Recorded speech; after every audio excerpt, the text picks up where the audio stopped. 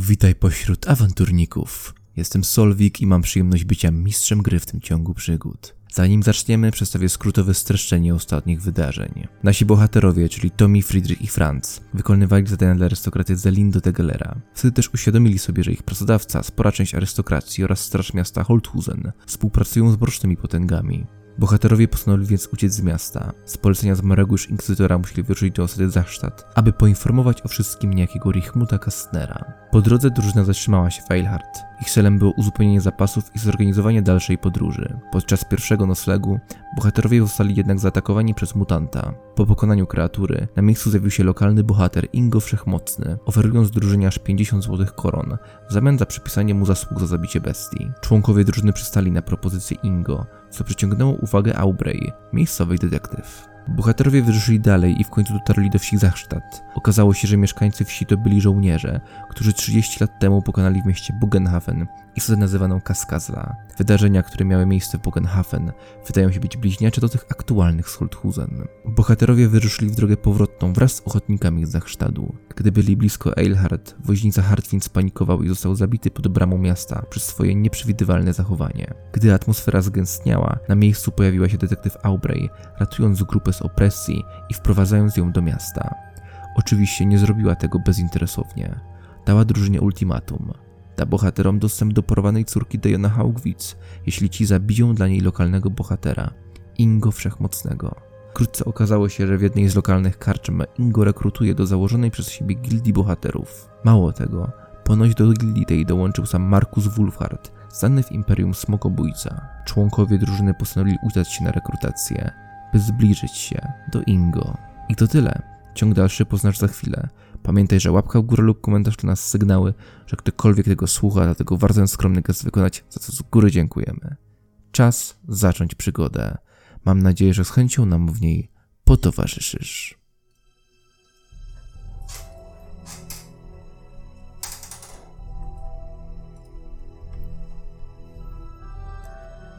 Ingo Wszechmocny jest obok. Już widać jego irytującą osobę. Czuć zapach potu i alkoholu. I wystarczy się zbliżyć, by usłyszeć bicie jego serca. A wtedy już wiele nie trzeba. Szybkie cięcie sztyletem. Tylko jeden ruch, by zabić dwóch bohaterów.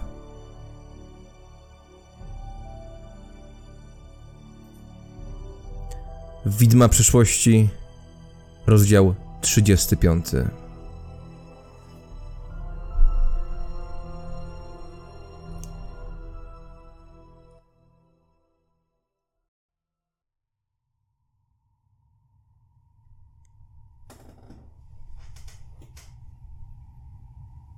Ingo się zastanawia. Wpuścić ich? Nie wpuścić. Wpuścić, nie wpuścić. Patrzy, jak jesteście ubrani. Jak bardzo nieokrzesani. Patrzy na Friedricha. Na Tomiego. Na Franza. W oczach widać zrozumienie. Jeszcze raz zerka na głowę Ralfa i pojawia się obrzydzenie. Patrzy też po ludziach i patrzy z powrotem na Zunę. Czekacie na reakcję. Sekundy się wydłużają. Franz? Ty patrzysz na Ingo, ale twoje spojrzenie wędruje obok. Nad jego ramieniem widzisz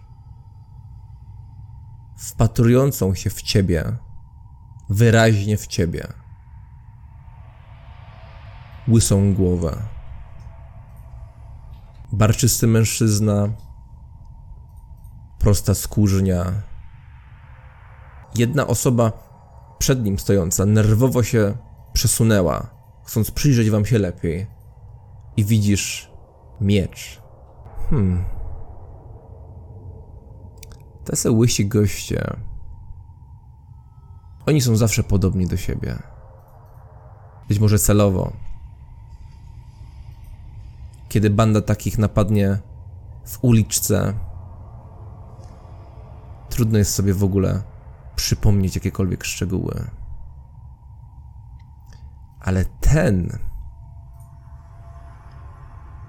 Jego twarz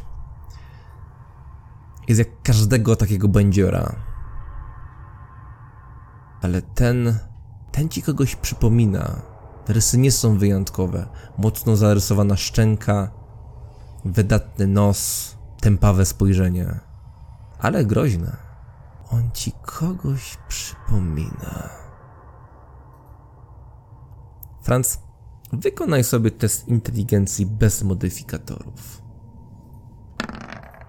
Szału nie ma. Oni są podobni. Wszyscy są podobni.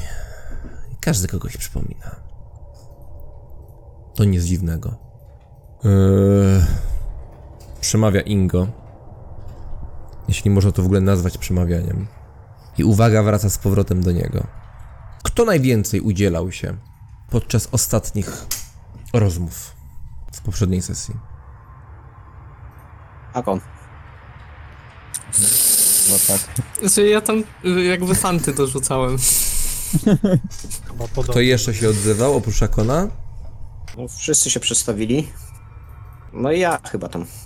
Bo ja pierwszy się tam wyrwałem.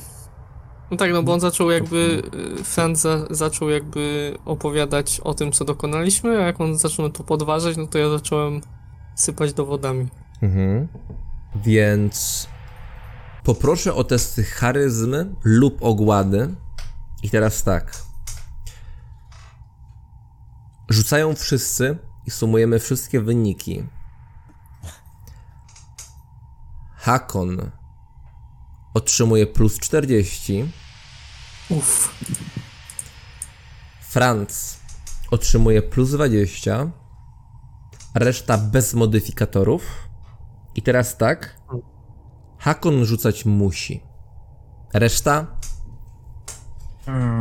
Wasza decyzja. Ja będę rzucał. Dobra, ja mam 60 charyzmy, to jest... O kurwa. O kurwa. Hakon plus 5. Franz plus 0. Mlaszcze. Dobra, mam punkty jeszcze. Plus 6. O. To rzucać? Czy Jeden, dobrze. już schować się za wami z tyłu? Jak chcesz, to mi. Myślę, że teraz już nie ma sensu. Ale jakby up to you. Na pewno nie będziesz miał mi 11 porażek, nie? No dobra. Zrobię groźną minę i na pewno się uda. Czyli To ten będzie wzrost. plus 11, będzie plus 9. Tak. Ty nie dałeś sobie tam minus, bo masz 62, a nie, 46 masz z tą charyzmą? Mhm. Ja miałem jeden, jeżeli to cokolwiek. No, zmienia.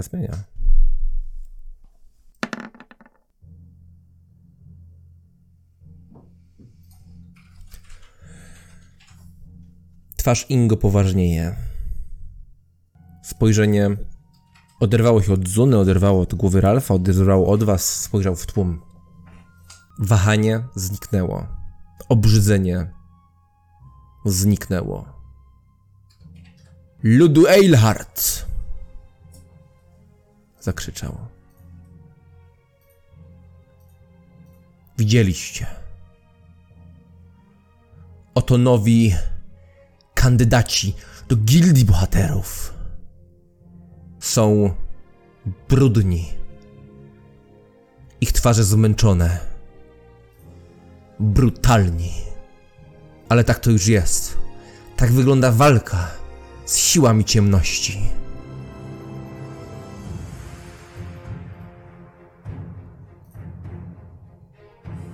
Hakonie. Hakonie, którego zwą inżynierem. Zapraszam. Stań pośród takich jak ty. Twoje serce jasne, acz ciało skalane. Pozwolimy ci stać się takim jak my. I wyciąga w swoją stronę dłonie Hakon. Podchodzę. Ściskam mu mocno. Kiwię głową.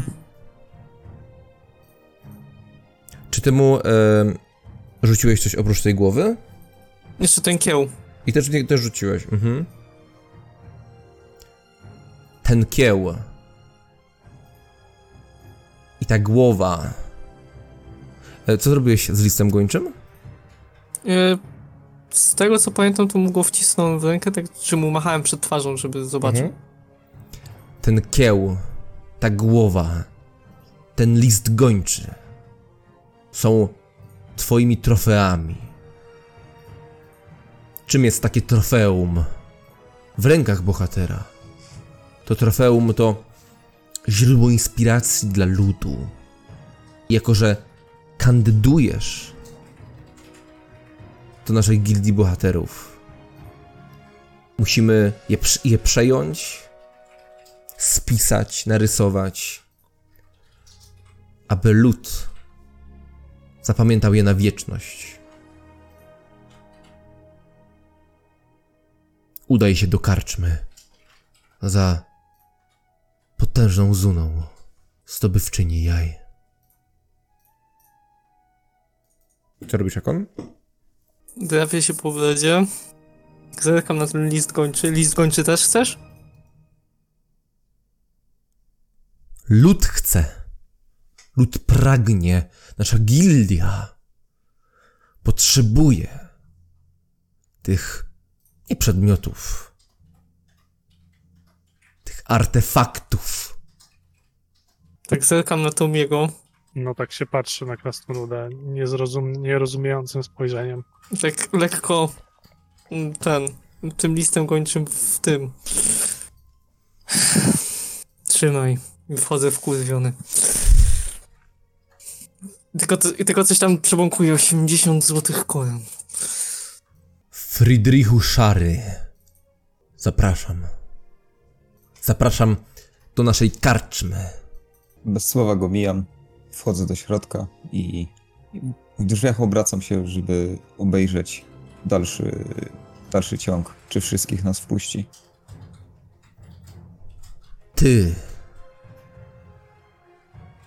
nazywany dzierżącym topór. A, skończysz nawijać, piwa polej.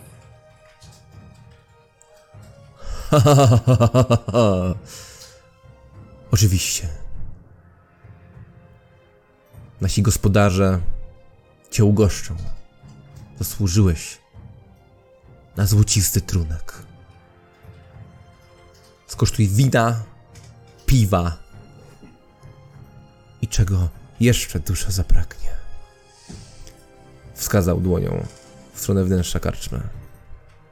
Idę, tak patrzę na niego, go mijając, mówię, idę odprowadzić panią. I podaję, tak wyciągam rękę przed sobą, żeby tak przed Zunę, żeby ona się złapała ramienia i chcę ją zaprowadzić do środka. Ona stała w drzwiach. I Francu, gdy zerkasz w tamtym kierunku, no to widzisz, że gdy już Friedrich tam podszedł, bo też jakby zatrzymał się tuż przed, żeby jeszcze spojrzeć za wami, to gdy Friedrich tam podszedł, to Zuna weszła do środka. No to mijam go tylko po prostu. Został ten, który jest najbardziej niepozorny. Prawdziwy dowód, że nie liczy się potężny mięsień, srogie spojrzenie. Liczy się wielkie serce. Tomie, zapraszam. Tak się trochę kłaniam nawet elegancko i tam pędzę do góry tymi schodkami. Co za wielki pomysł, wielki, tam go klepię po ramieniu, jak przebiegam obok praktycznie. Tak, Gildia, wielki pomysł, doprawdy. Zatrzymaj się.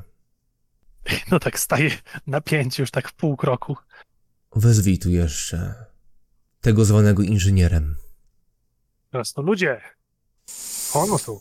No Hakon, jesteś już w środku, widzisz Zunę, która patrzy na ciebie i widzisz już, nie utrzymuje swojej kuszącej twarzy, jest niepewna, niepewnie się rozgląda po tym wnętrzu. No widzisz świece, półmrok, ale wychwytujesz kolejne postaci z tego półmroku, no ale szybko słyszysz wołanie.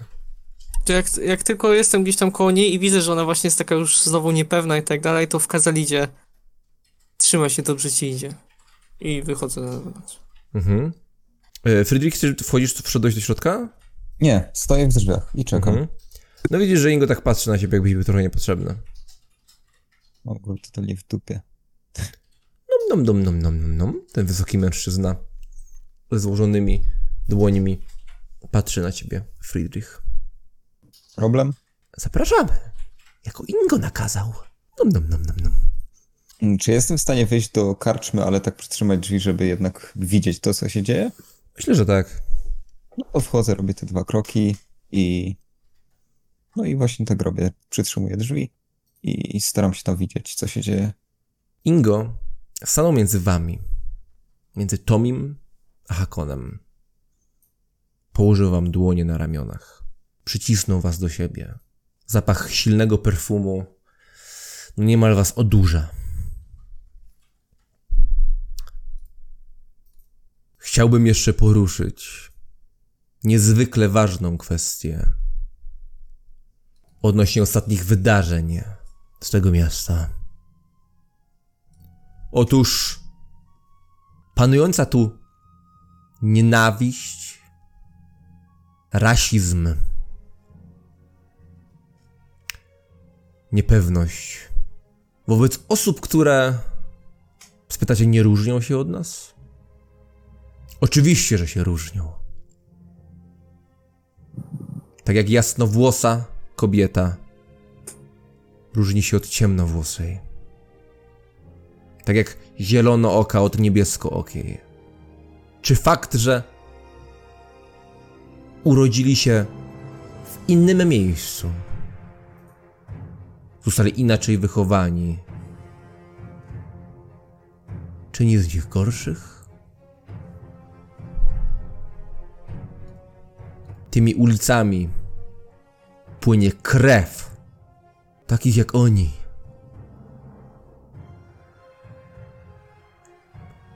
I wielu z was powie, to oni zaczęli. Po pierwsze, jacy oni? To nie żadna grupa, nie żadna gildia, nie żadne stowarzyszenie. Tak samo jak za nic w tym mieście nie odpowiadają jasnowłose lub ciemnowłose kobiety. Tak samo za nic nie odpowiadają mnie ludzie. Jeśli usłyszę, że ktokolwiek wypowiada się w ten sposób, nie mówiąc już nawet o czynach, jawnie okażę mu moją pogardę i pogardę wszystkich, którzy należą do Gildii Bohaterów. Oceniajcie personalnie. Jeśli ten krasnolud zrobi coś złego, zasługuje na karę. Ale on nikogo nie skrzywdził i zasługuje na szacunek. Tak jak każdy z was. I mówię to do was, do żebraków tego miasta i do tych, którzy stoją na czele stoją u władzy. Jeśli nienawidzicie bez powodu, to Ingo Wszechmocny się wami brzydzi. Dziękuję. Poklepał was po ramionach. Lud wyglądał na zmieszany. Robię mu test charyzmy.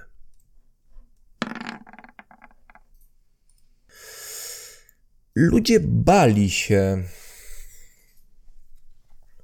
odpowiedzieć Ktoś krzyknął: dobrze prawi!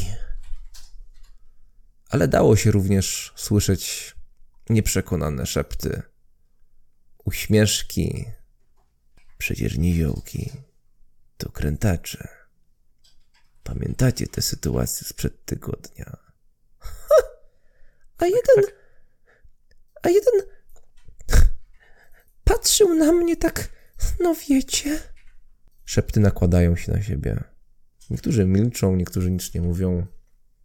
Ale mimo to w tych spojrzeniach, w tych szeptach jest jakaś dyskusja. I może jej wcześniej w tym mieście nie było. Dziękuję. Poklepał was Ingo jeszcze raz. Znacząco. Nom, dokarczmy. Nom. Co robicie, Hakon? On wchodzi z nami? Nie. Po prostu was poklepał i spuścił wasze dłonie z ramiona. Panie Ingo, bo sprawa jeszcze jest. To później. Przy winku. Może przy dziewce jakiej?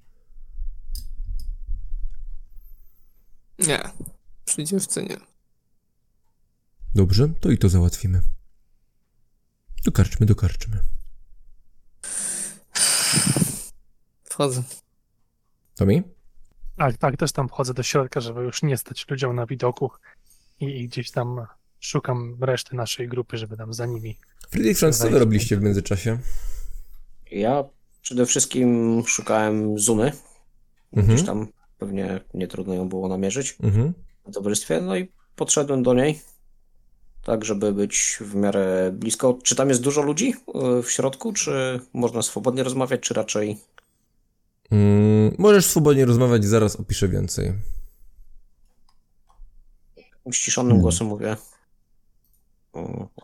Tak się rozglądając, czy tam nikt za bardzo się nie wpatruje w nas? Jest okej. Gramy dalej. Skinęła głową. Dosyć niepewnie. Wykonaj sobie test siły woli, Franz. Z plus 20. Sukces. No, patrzysz na Zunę. Na jej twarz. Na jej jaśniejące w płomieniach świec oczy. Jaśniejące włosy. Na usta. Na szyję. Na Twoje spojrzenie wraca ku twarzy. Ładnie wyglądasz. Robiłam co mogłam. Można powiedzieć, że buty, no wiesz, te z wywerny się na coś przydało, ale nie martwcie się. Jeszcze mi trochę zostało. Szkoda tylko, że nie uzgodniałeś z nami wcześniej, ale na szczęście się spotkaliśmy. Po co tu nie mówię tego przyszliście? ze złością. Po co tu przyszliście?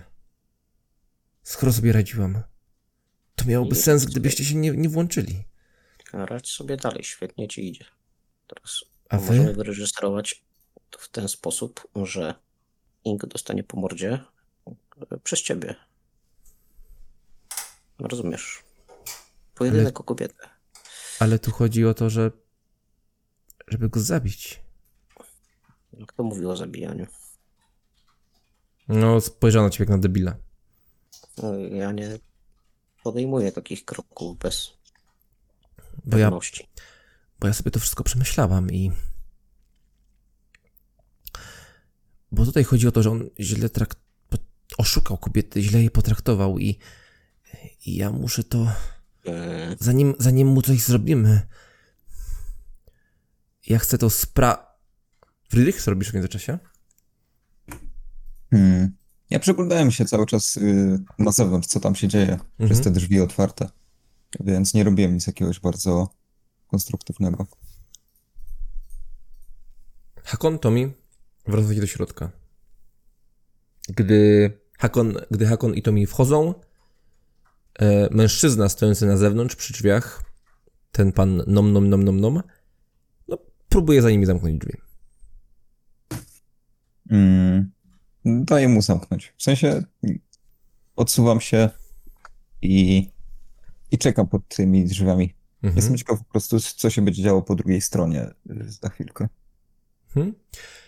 Ledwo drzwi się zamykają, słyszycie wszyscy bardzo wyraźnie głos Ingo, który zakłóca Zunę, mimo że Franz rozmawia w środku. Któż następny dołączy do Gildii Bohaterów? Krzyknął.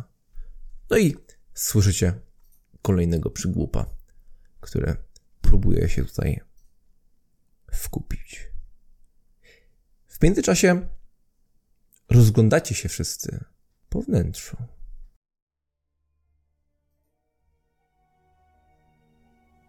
Miejsce jest ciepłe. Wy, Franz, Friedrich, Tommy, rozpoznajecie to miejsce. Pamiętacie stolik, przy którym piliście razem z Lindo. Widzicie wyraźnie wielki pień na środku tej karczmy. Wokół tego pnia jest szynkwas, okrągły szynkwas. Tam też widzicie kufle, beczułki. Pod samym pniem różne pakunki. I u góry tam nic nie wisi. Macie wrażenie, że jakiś czas temu wisiał tam kozioł, jego głowa, która chyba coś trzymała, coś jej zwisało, ale teraz na tym pniu widać takie puste miejsce, wgniecione od miejsca, w którym to wisiało. I w ogóle macie wrażenie, że w tej karczmie jest mimo wszystko dużo mniej rzeczy niż było ostatnio. A pod ścianą gdzieś po bokach jest kilka skrzyni. Jakby ktoś pakował manatki?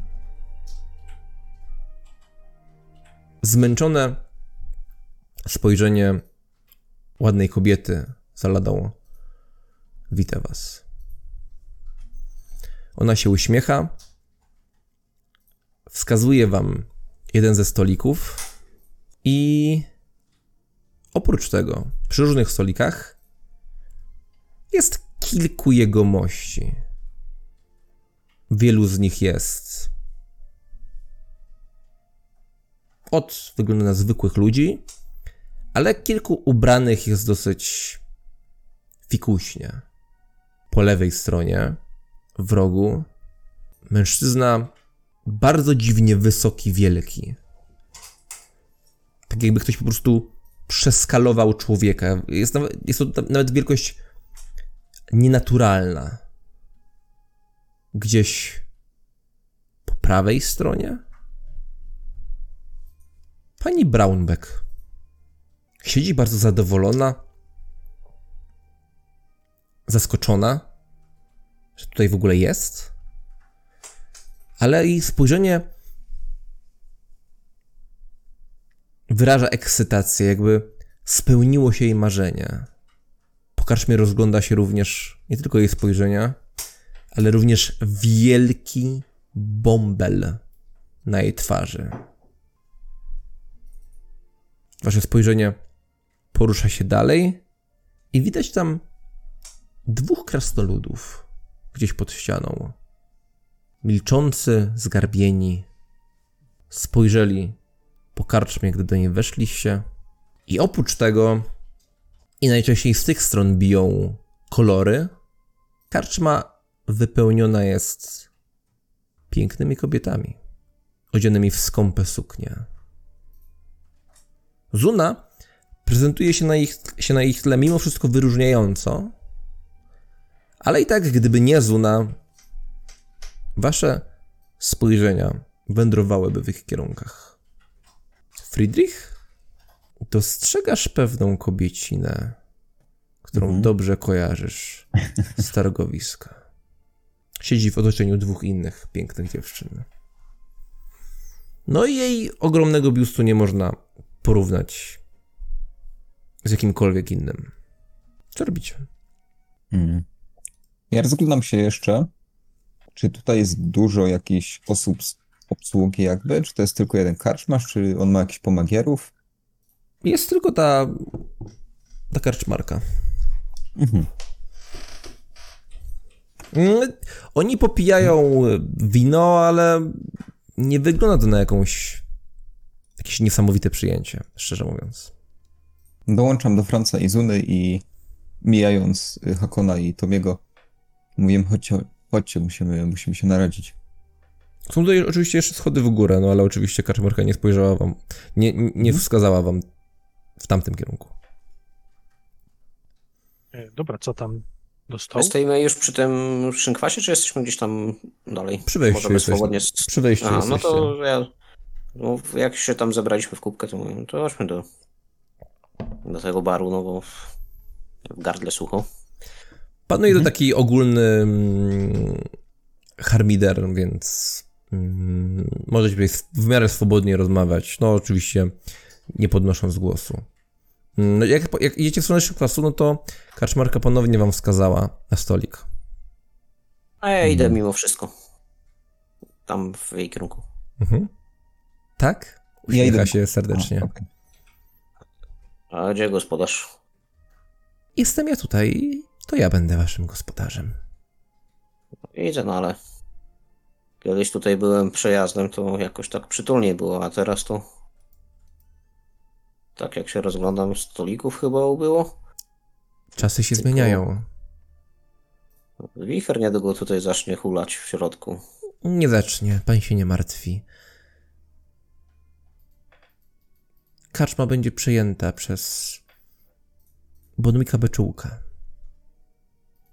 Tak? I Eilhart będzie miało swoją beczułkę.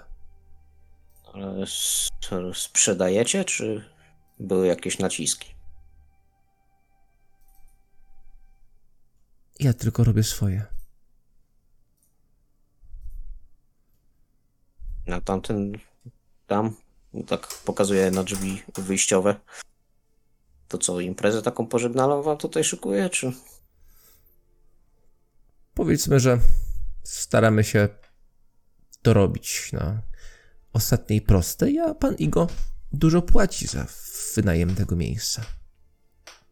Rozumiem, ze szlacheckiego lodu pochodzi. Skoro sypie złotem na prawo i lewo. Pan Ingo? Pan Ingo, po pierwsze, oczywiście, że to persona szlachetna z rodu szlacheckiego. Po drugie, pan Ingo to bohater. To chyba dobrze, że tacy posiadają złoto. Zresztą spora część tego złota przekazywana jest na lokalne świątynie.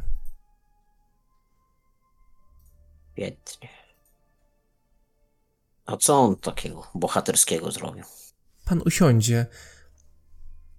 Wie pan, to nie rozmowa. To No chwała bohaterom to. jeszcze pan nie jest bohaterem. Na razie kandydatem, z tego co rozumiem. Ale Ingo chciałem chwalić, tylko muszę wiedzieć za co. Och, proszę pana. Franz, wykonaj sobie test plotkowania. Z plus 20. Nie udało się. -1. No, w karczmie tej choćby pokonał bestię z podziemi. Mówią, że wielka, po samo sklepienie i masywna, na 3 beczki. I z podziemi wyszło. Tak powiadają. A mi się wydawało, że... I wiele innych czynów, ale nie będę słyszałem, że zanudzać. przez okno wskoczyła. Nie będę zanudzać. Proszę, do stołu. Ja zaraz podam. Chciałem się skupić na pracy. Czy nie przeszkadzam? No, w takim razie Poszedłem sięgnęła po do butelkę stołu. wina i zaczęła tam nalewać, nie zwracając na siebie uwagi.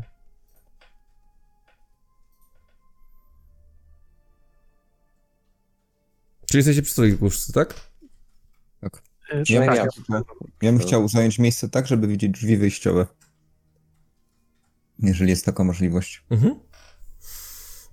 Zuna usiadła, wyprostowała się, kładzie dłonie na stole, tak lekko jedną na drugą, próbuje przyjąć pewną postawę, aczkolwiek jej mimika Czasem jest bardzo pasującą do tej roli, czasem wręcz przeciwnie, ale po prostu przy was nieco bardziej się luzuje. Ona z nami przy stoliku chyba? Tak.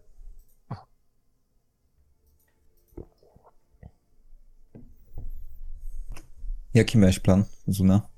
Nie mówię to tak przyciszonym głosem, orientując się, czy dookoła nie ma kogoś, kto mógłby tego podsłuchać. Wy nie macie tego za złe, prawda?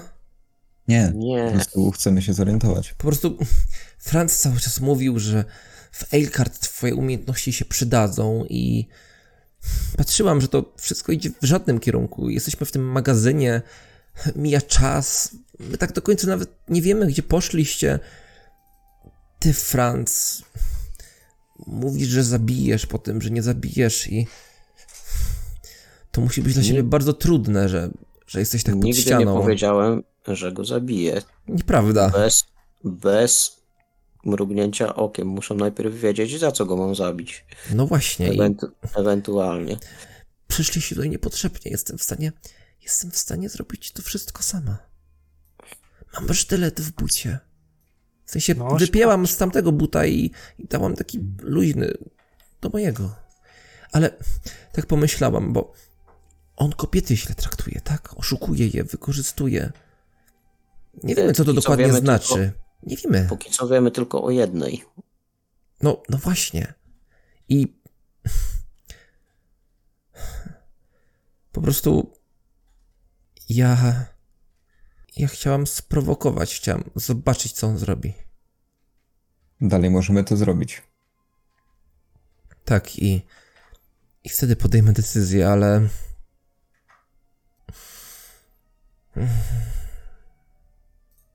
Nie rób tego, tylko wtedy wezwij pomoc. Popatrz, ilu tutaj bohaterów. Ja się tak uśmiecham. Damie każdy poleci na pomoc. No i my tutaj jesteśmy. Na nas możesz polegać. Ja znam wielkie miasta. Słyszałam plotki, wiem o przyjęciach. Bohaterowie są nimi w świetle dnia. Tak bardzo jesteście pewni. Czy ktokolwiek przybiegnie na pomoc, gdy będę ich wzywała? Nie wiem, Zuna, jestem pierwszy raz w takim miejscu, w takich okolicznościach. Zuna, umów się z nim w jakimś pokoju, a my zajmiemy pokój obok. Wtedy będziemy mogli szybko zareagować. No, ale nie chcecie mieć krwi na rękach. Jeżeli będzie chciał cię zranić, to będzie znaczyło, że nie jesteś pierwszy. A to ułatwi nam podjęcie decyzji. I co wtedy, Franz? Wtedy zastosujemy takie środki i metody, które będą konieczne w danej sytuacji. Dalej umiekasz, żeby to powiedzieć. Jeżeli będzie agresywny, zaatakujemy go. Jeżeli po prostu będzie się do ciebie dobierał, to wtedy go złapiemy, skujemy, ogłuszymy, cokolwiek i pozbędziemy się go z miasta na jakiś czas. I co na to oni wszyscy? Co na to Markus Wulfhart? Czy ktokolwiek, kto jeszcze jest w tej karczmie, tak spojrzał na górne piętro? Patrzę, czy gdzieś tutaj Oczywiście. siedzi ten Markus, czy nie? Nie, tylko nie ma. Oczywiście postaramy się to zrobić tak, żeby nikt tego nie słyszał. Nikt tego nie widział, że się go pozbywamy. No, ale nie możemy być tego pewni i będziemy musieli wtedy żyć na bieżąco. Ale czy ktoś z was zgodził się, że to się uda zrobić po cichu?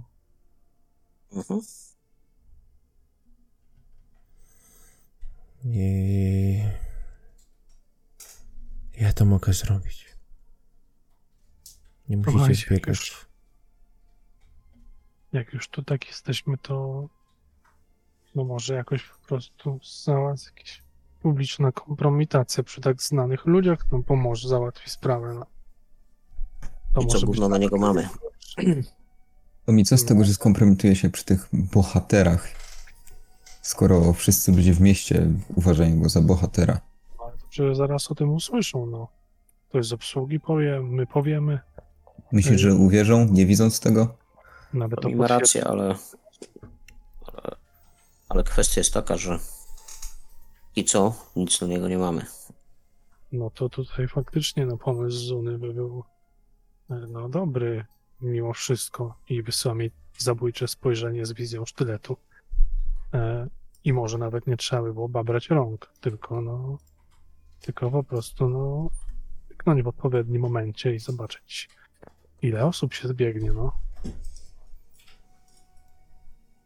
Jeżeli udawało mu się wcześniej z innymi kobietami w tym mieście, to pewnie jest, można powiedzieć, swego rodzaju uzdolniony w tym, co robi. Tak? Ci ludzie mają go... mistrzem swojej ceremonii. Wy naprawdę myślicie, że jeżeli ludzie usłyszą od kogoś, to uwierzą? Oni kurwa go mają za prawie że Boga tutaj. Nie uwierzą jakiemuś komuś, kto jest kandydatem na bohatera, że ich wielki bohater, Bóg, zrobił to czy tamto. Powiedzą pewnie, że Zona mu się narzucała. No chociażby. I tak to się skończy. To może byśmy to i załatwili inaczej, gdyby nie Zuna, która musiała zrobić po swojemu. A w czym ja przeszkadzam? Dopiero co rozmawialiśmy, żeby wszystko z głową robić, zastanowić się. I mam plan. Tak? Moim zdaniem Zuna ma lepszy plan niż my mieliśmy. No właśnie, Tak. to powiedzcie, co robiliście cały dzień? Proszę bardzo. Badaliśmy sytuację i szukaliśmy pomocy w innych niezależnych miejscach. Zadowolona? I po co teraz tutaj przyszedłeś? No bo niestety nie udało się takowej znaleźć, ale próbowałem. Czyli nie chcesz pracować dla tej Aubry i nie ufasz jej. Nas pojebało. Nie mamy teraz czasu, żeby się kurwa kłócić o takie rzeczy. Jesteśmy już tutaj w konkretnym celu. No i dopóki tu nie wejdzie, to co mamy robić? Zastanawiajmy się nad konkretnym celem. No kurwa, chociażby zaplanujmy dokładnie, co chcemy zrobić. Słucham propozycji. Ja już swoją podałem. Nie usłyszałem żadnego argumentu przeciw. No dasz mu w łeb? Dobra. Jak go stamtąd wyprowadzimy? Wywalimy za okno. I co? Gospodarz imprezy nagle znikł? To A lepiej co nas to powiedzieć, będzie- że... Co nas to że będzie interesowało po 20 minutach, jak będziemy już na drugim końcu miasta? To lepiej by było powiedzieć, że schlał się jak wieprz i trzeba go odprowadzić do domu. To może być druga opcja. Prawdopodobnie i tak wszyscy usłyszą pierdolnięcie w łeb i się zbiegną i trzeba będzie szybko decydować. A wtedy ucieczka przez okno może Myślisz, być że ma tak pusty lepszą łeb, opcją. że aż się rozniesie? A może... Nie, podejrzewam, że u góry są ludzie. Może schody będą śliskie. To my nie możemy liczyć na przypadek, że akurat pieprznie głową w oparcie czy gdziekolwiek indziej, że coś mu się stanie. Co jak spadnie i po prostu wstanie. No niby tak. Mamy jedną próbę i jeżeli nie podacie żadnego innego pomysłu, to po prostu zrobimy mój, bo nie było żadnego innego. Bakon? Może. Siedzisz i milczysz. Już wam powiedziałem, że ja nie będę maczał palcy w morderstwie. Ale nie chodzi o morderstwo. Czy masz jakiś pomysł, jak go stąd wyciągnąć? No to już mówiłem, kompromitacja przed oczami wszystkich. Ale tu nie ma wszystkich. Tutaj nie ma najważniejszych, czyli ludzi z miasta. To są sami kandydaci na bohaterów. Możemy zrobić... Możemy przetestować naszych bohaterów łącznie z nim. Ja tak się w ogóle rozglądam. Powiedzieć, że niedaleko był podjazd orków i trzeba znaleźć tą orczą bandę. I jak zdecydują mości panowie jechać, żeby załatwiać zielonoskórych, co przypominam, jest w obowiązku Imperium walka z zielonoskórymi wszędzie, to wtedy można go z konia ściągnąć. A jak wtedy to wszystko ukryjesz przed resztą bohaterów? Że ściągnąłem go z konia? No, Podczas bitwy są różne wypadki się dzieją. podczas jakiej bitwy? No nie wiem, będziemy jechać na koniach gdzieś tam, ktoś pojedzie pierwszy, jeden skręci w lewo, żeby tych orków szukać, drugi w prawo, my pojedziemy z nim w piątkę. Nie wiem, no różne sytuacje mogą być. Czy wiecie co? Gdybyście mnie tam trochę podwieźli wcześniej i udałoby się znaleźć jakiś orczy łuk, czy tam goblini łuk, goblinie strzały, to mogłoby to wyglądać na robotę zielonoskórów. To taki tani chwyt, ale no wiecie. No, Ale ale skąd wy chcecie wziąć, kurwa, orczy łuk, orczy strzały? O czym wy gadacie? Z go pewnej gospony. A w ogóle zjedzmy coś. Ja się rozglądam. Kilka godzin stąd. Czy ktoś nas w ogóle na nas zwraca uwagę? Ktoś nas słucha? Idzie w waszym kierunku kaczmarka i stawia przed wami kielichy. Kielichy wypełnione są białym winem. I kielichy są miedziane. Można dostać klucze do pokoju? Niepotrzebnie targamy sobą ten cały szpej. Pan Ingo nakazał poczekać, aż wszyscy kandydaci się zbiorą. Rzeczy tylko chcę odłożyć. rozglądam się po tych ludziach wszystkich, którzy tutaj są. No to jakiś też szlachetnych czynów, tak mówię na głos, nasz bohaterski Ingo dokonał. Eilhart. Bo jest tutaj sławą niebywałą, z tego co obserwuję. Patrzy na Franca, który ewidentnie się wpieprzył babie. Patrzy na Kaczmarka mnie, czekając na odpowiedź cały czas. spojrzała na Franca, wróciła spojrzeniem do Friedricha. Friedrich, wykonaj sobie test charyzmy z plus 20. Dobra.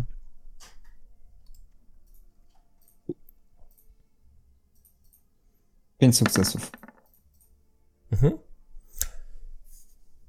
Zaraz przyniosę klucz. Dziękuję. W ile osób chcieliby panowie spędzić noc? Da pani 4. Kiwam głową.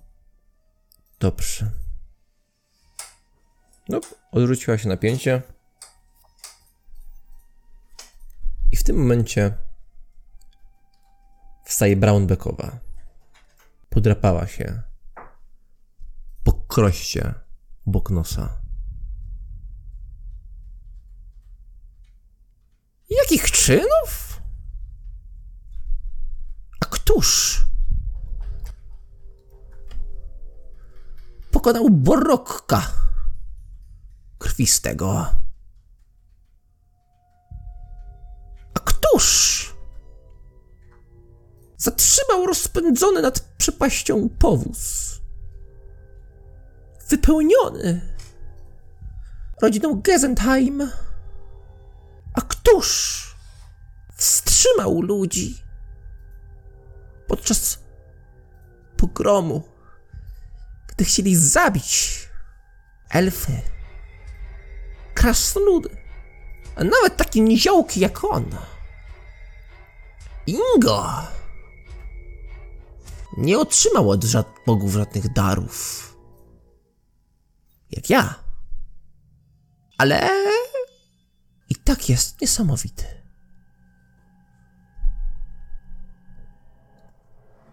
Podrapała się po kroście.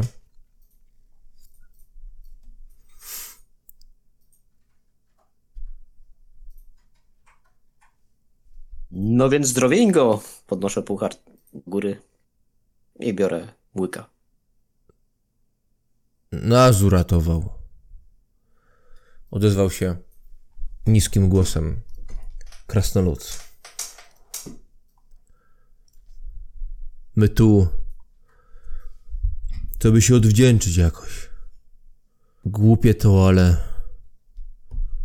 głupie ci. Bohaterowie głupie. To wszystko głupie. Wino też głupie.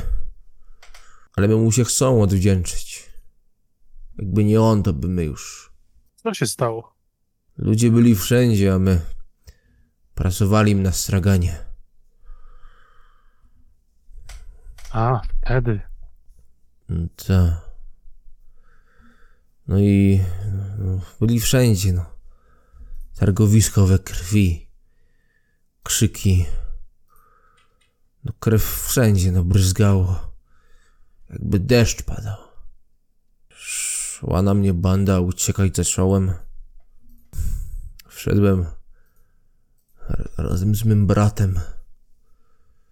W ulicę uciekałem. Słabo to miasto znam, no i ślepą uliczkę żem zabrał. Odwracam się, a nikt mnie nie goni. Jest tylko Ingo. Ja mógłbym zginąć, ale jakby mój brat zginął, to by było głupie. No, Franz chyba nikt by nie kłamał w takiej sprawie.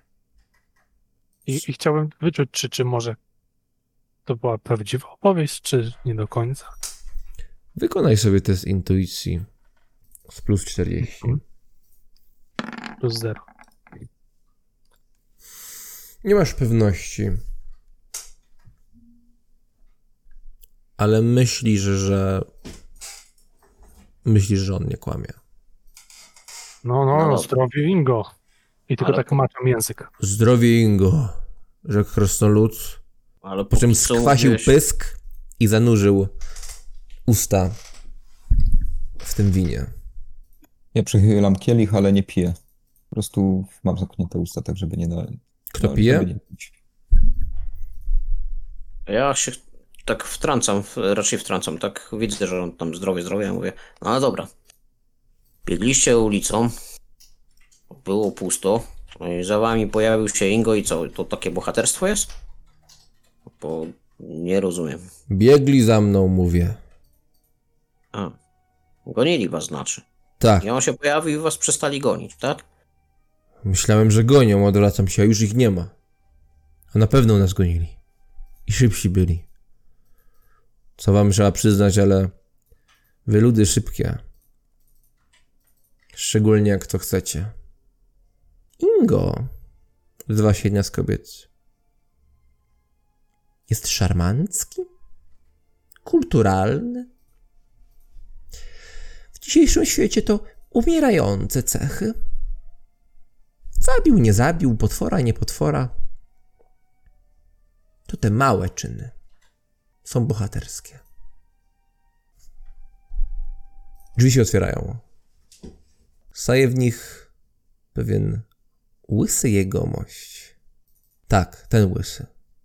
Atmosfera w pomieszczeniu zmienia się. Mężczyzna o wydatnej szczęce rozgląda się po pomieszczeniu.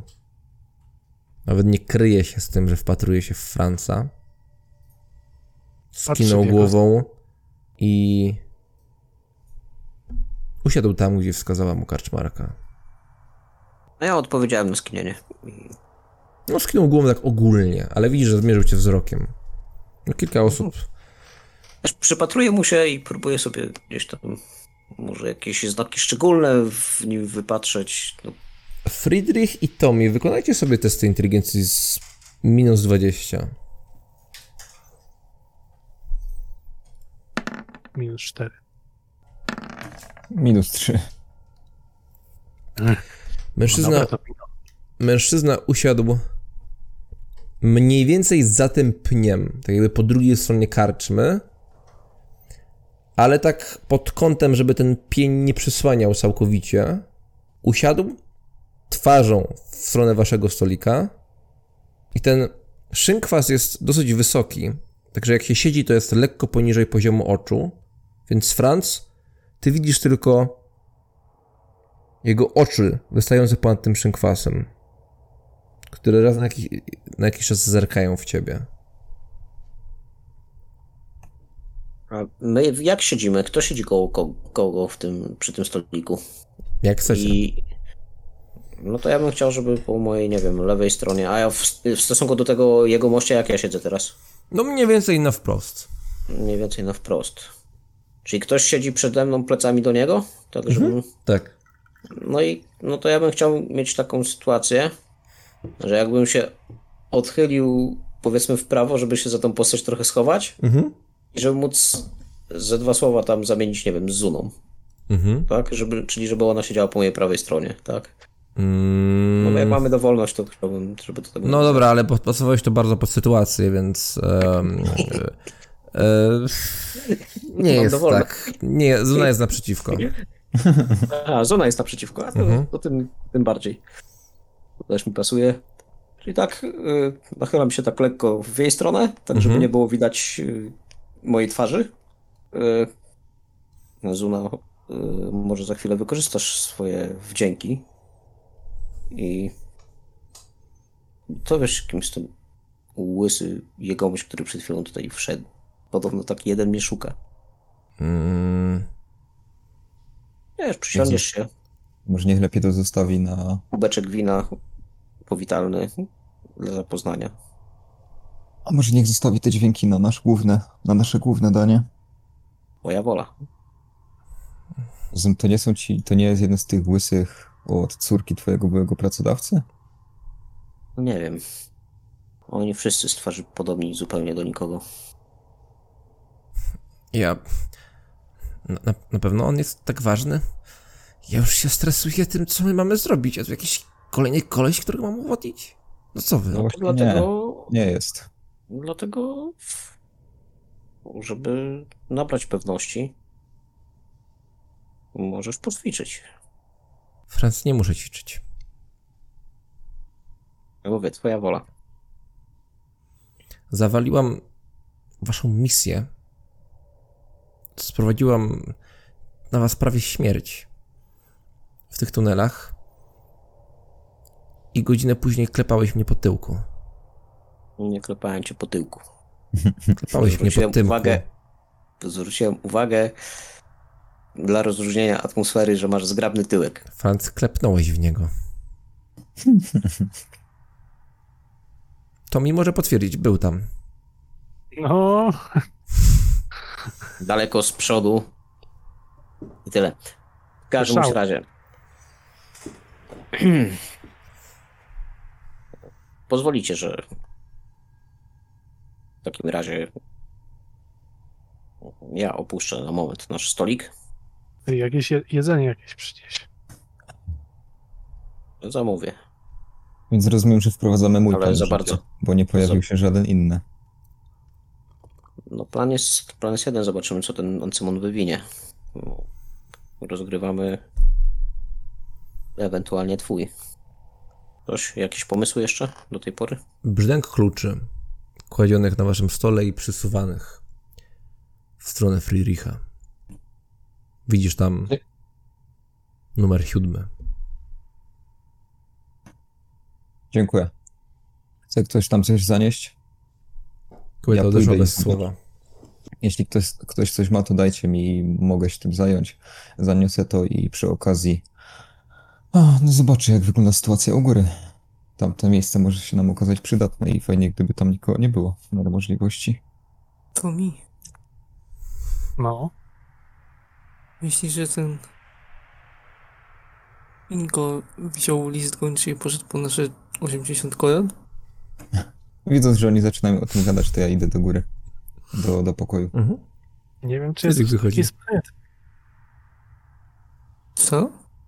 Nie wiem, czy jest taki sprytny na coś takiego i on pewnie zajęty będzie piciem czy coś i tam wybieraniem bohaterów. Nie wiem, a co to ma za znaczenie? No. Jak to ze sobą zaznaczenie? Kuźwa. Przyjechał do tej pieprzonej knajpy, podobno największy łowczy imperium, bo jakiś Ingo coś tam zakłada Gildię Bohaterów. No nie mogę w to uwierzyć po prostu.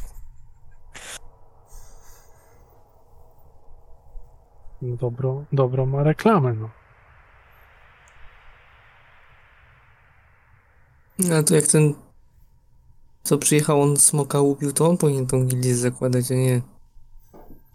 To góra do Sigmara, czy Sigmar do góry? Oczywiście, że Sigma to góry. Słuchajcie, ja idę się zapoznać tam z paniami. Trzeba tutaj zrobić trochę bohaterskiej atmosfery. Mamy odgrywać nasze role. to przesuwam swój kielich pełny, nietknięty w jego stronę, to załatw mi jakieś piwo albo grzybóweczkę. Podchodzę do szynkwasu. Tak? Charskie wina są dobre, ale my w trasie przywykliśmy do pilnych trunków. Chcielibyśmy zmienić. Na ten moment mamy tylko wino. Pan Ingo zaraz przyjdzie. Kazał was uraczyć winem i poczekać. Tylko prawdziwi bohaterowie dostąpią rzeczywistego przyjęcia. Było każe na siebie czekać. No, słyszysz tam jakieś krzyki z zewnątrz, w oddali. Raz na jakiś czas się przebija, no. Słyszysz, że trwają kolejne rekrutacje. Ja w takim razie idę tam, ile tych kobiet tam gdzieś, one razem skupione siedzą, czy porozsadzane po całej lokalu? Dwie siedzą osobno, każda przy innym stoliku, a reszta jest skupionych. No to ja idę tam, gdzie jest to skupisko tych kobiet. Mhm. One tam przy jakimś stoliku siedzą? Tak, tak spojrzały na ciebie z dołu do góry. Wykonaj sobie test charyzmy. Bez modyfikatorów. Wróciłem. Mam nadzieję, że pan się okąpie, zanim przyjdzie do właściwych uroczystości. Myślę, że dam radę, a panienki? Też bohaterki? Panienki okąpane. Zaśmiała się inna. Bohaterki? Byłyśmy nazywane i tak. Ja szukam wzrokiem tej takiej z pokaźnym biustem. Czy ona siedzi przy tym stoliku, czy nie? Tak siedzi. No, spojrzała na ciebie. Widzisz, że jej suknia jest niebieska, jak nieboskłon w letnie południe. Patrzy na ciebie spod gęstwiny czarnych, lekko pokosmanych włosów. Uśmiechnęła się. To może pańki doradzą, bo pierwszy raz mam zaszczyt na takim przyjęciu. Ja akurat uważam, że pan kąpieli brać nie musi. Niektóre wolą na brudaska. Tak się trochę się mieszam. A to pierwsze takie przyjęcie w tym mieście, czy bywało podobne? Trochę nas już nudzi tutaj ta rekrutacja, długo trwa. Należy przejść do czynów. Jak prawdziwy bohater wziąć sprawy w swoje ręce. Nie uważa pan? Jestem tego samego zdania. I kiedy pan weźmie sprawy w swoje ręce? Rozumiem, balia z wodą na górze, tak? Tak mi się wydaje. Wygląda pan na dosyć zajętego. Myślę, że przyszedł pan tutaj nie z jednego powodu. Takie liczę, ile ich tam siedzi. One są 3. Myślę, że ma pan powodów, 2 powody. Powodów jest co najmniej 3. I tak patrzę każdej w oczy. Nie 6? 3.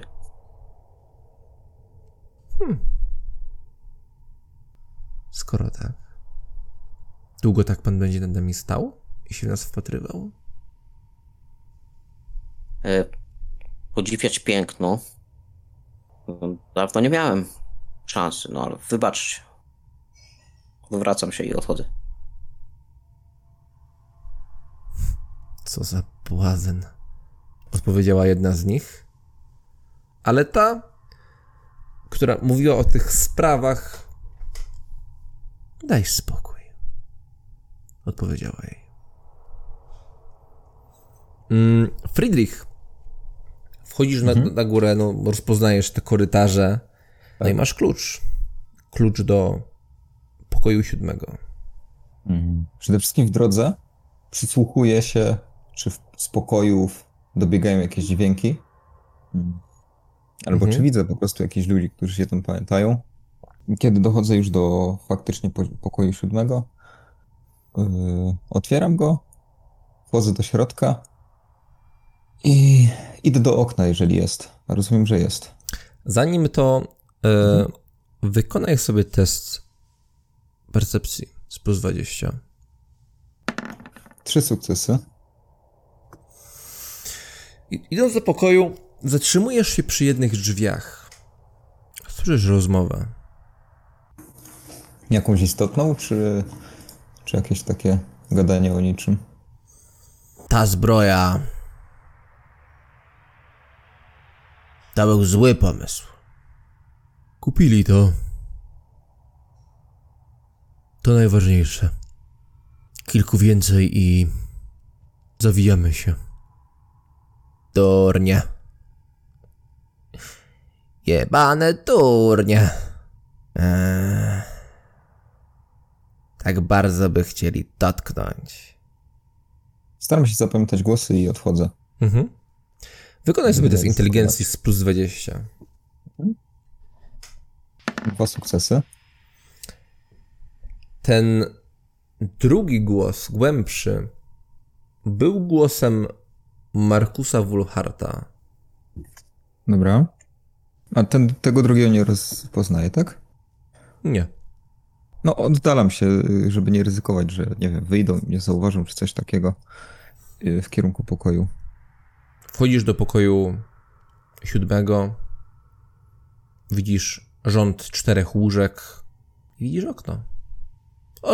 Każdy pokój ma przy sobie, każde łóżko ma przy sobie małą szafeczkę. Poza tym nie ma tutaj nic szczególnego. Jakiś prosty dywan na ścianie.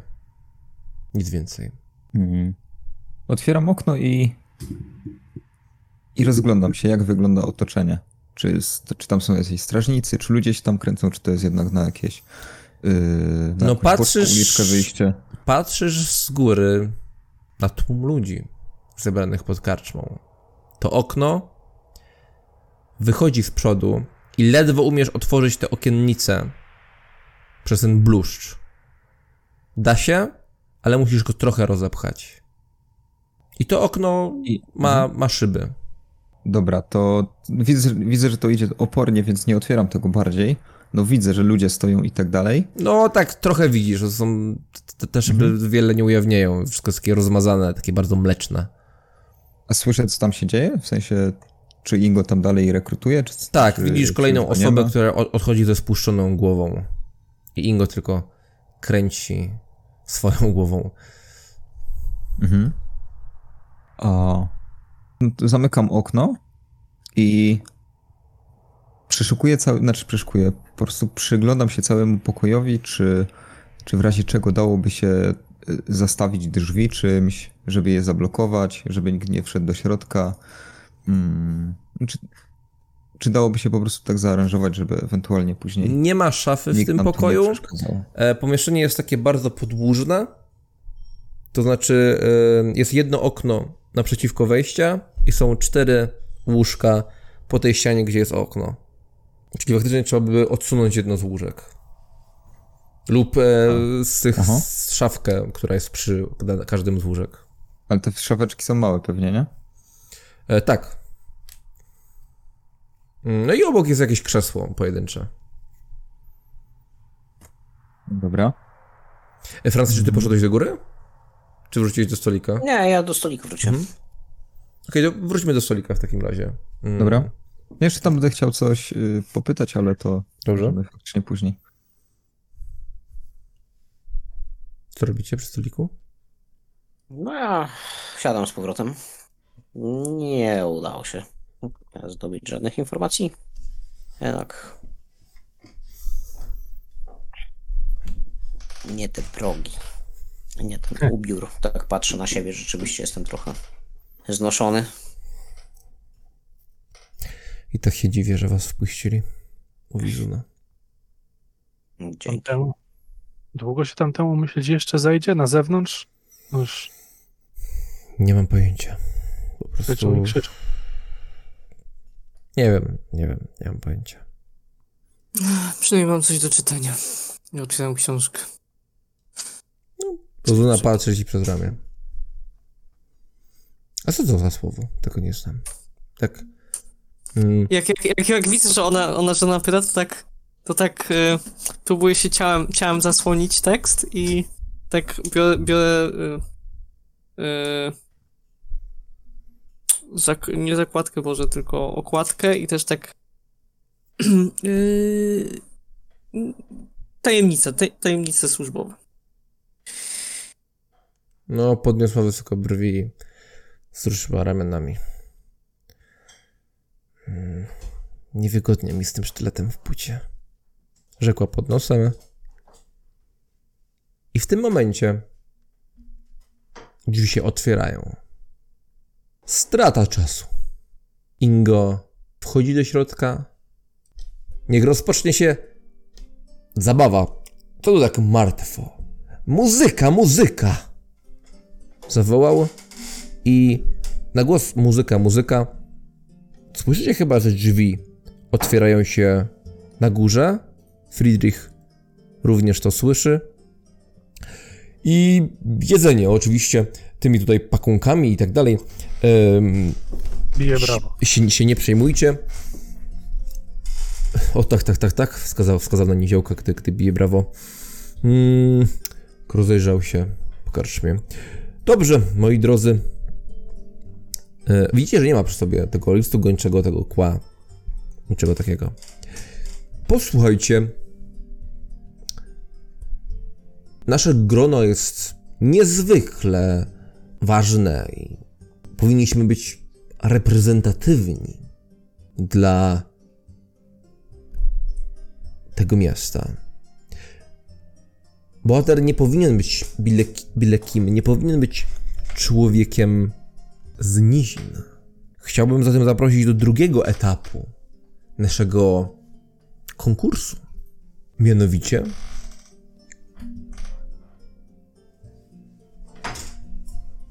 poprosiłbym o wpłatę 5 złotych koron od każdego z członków.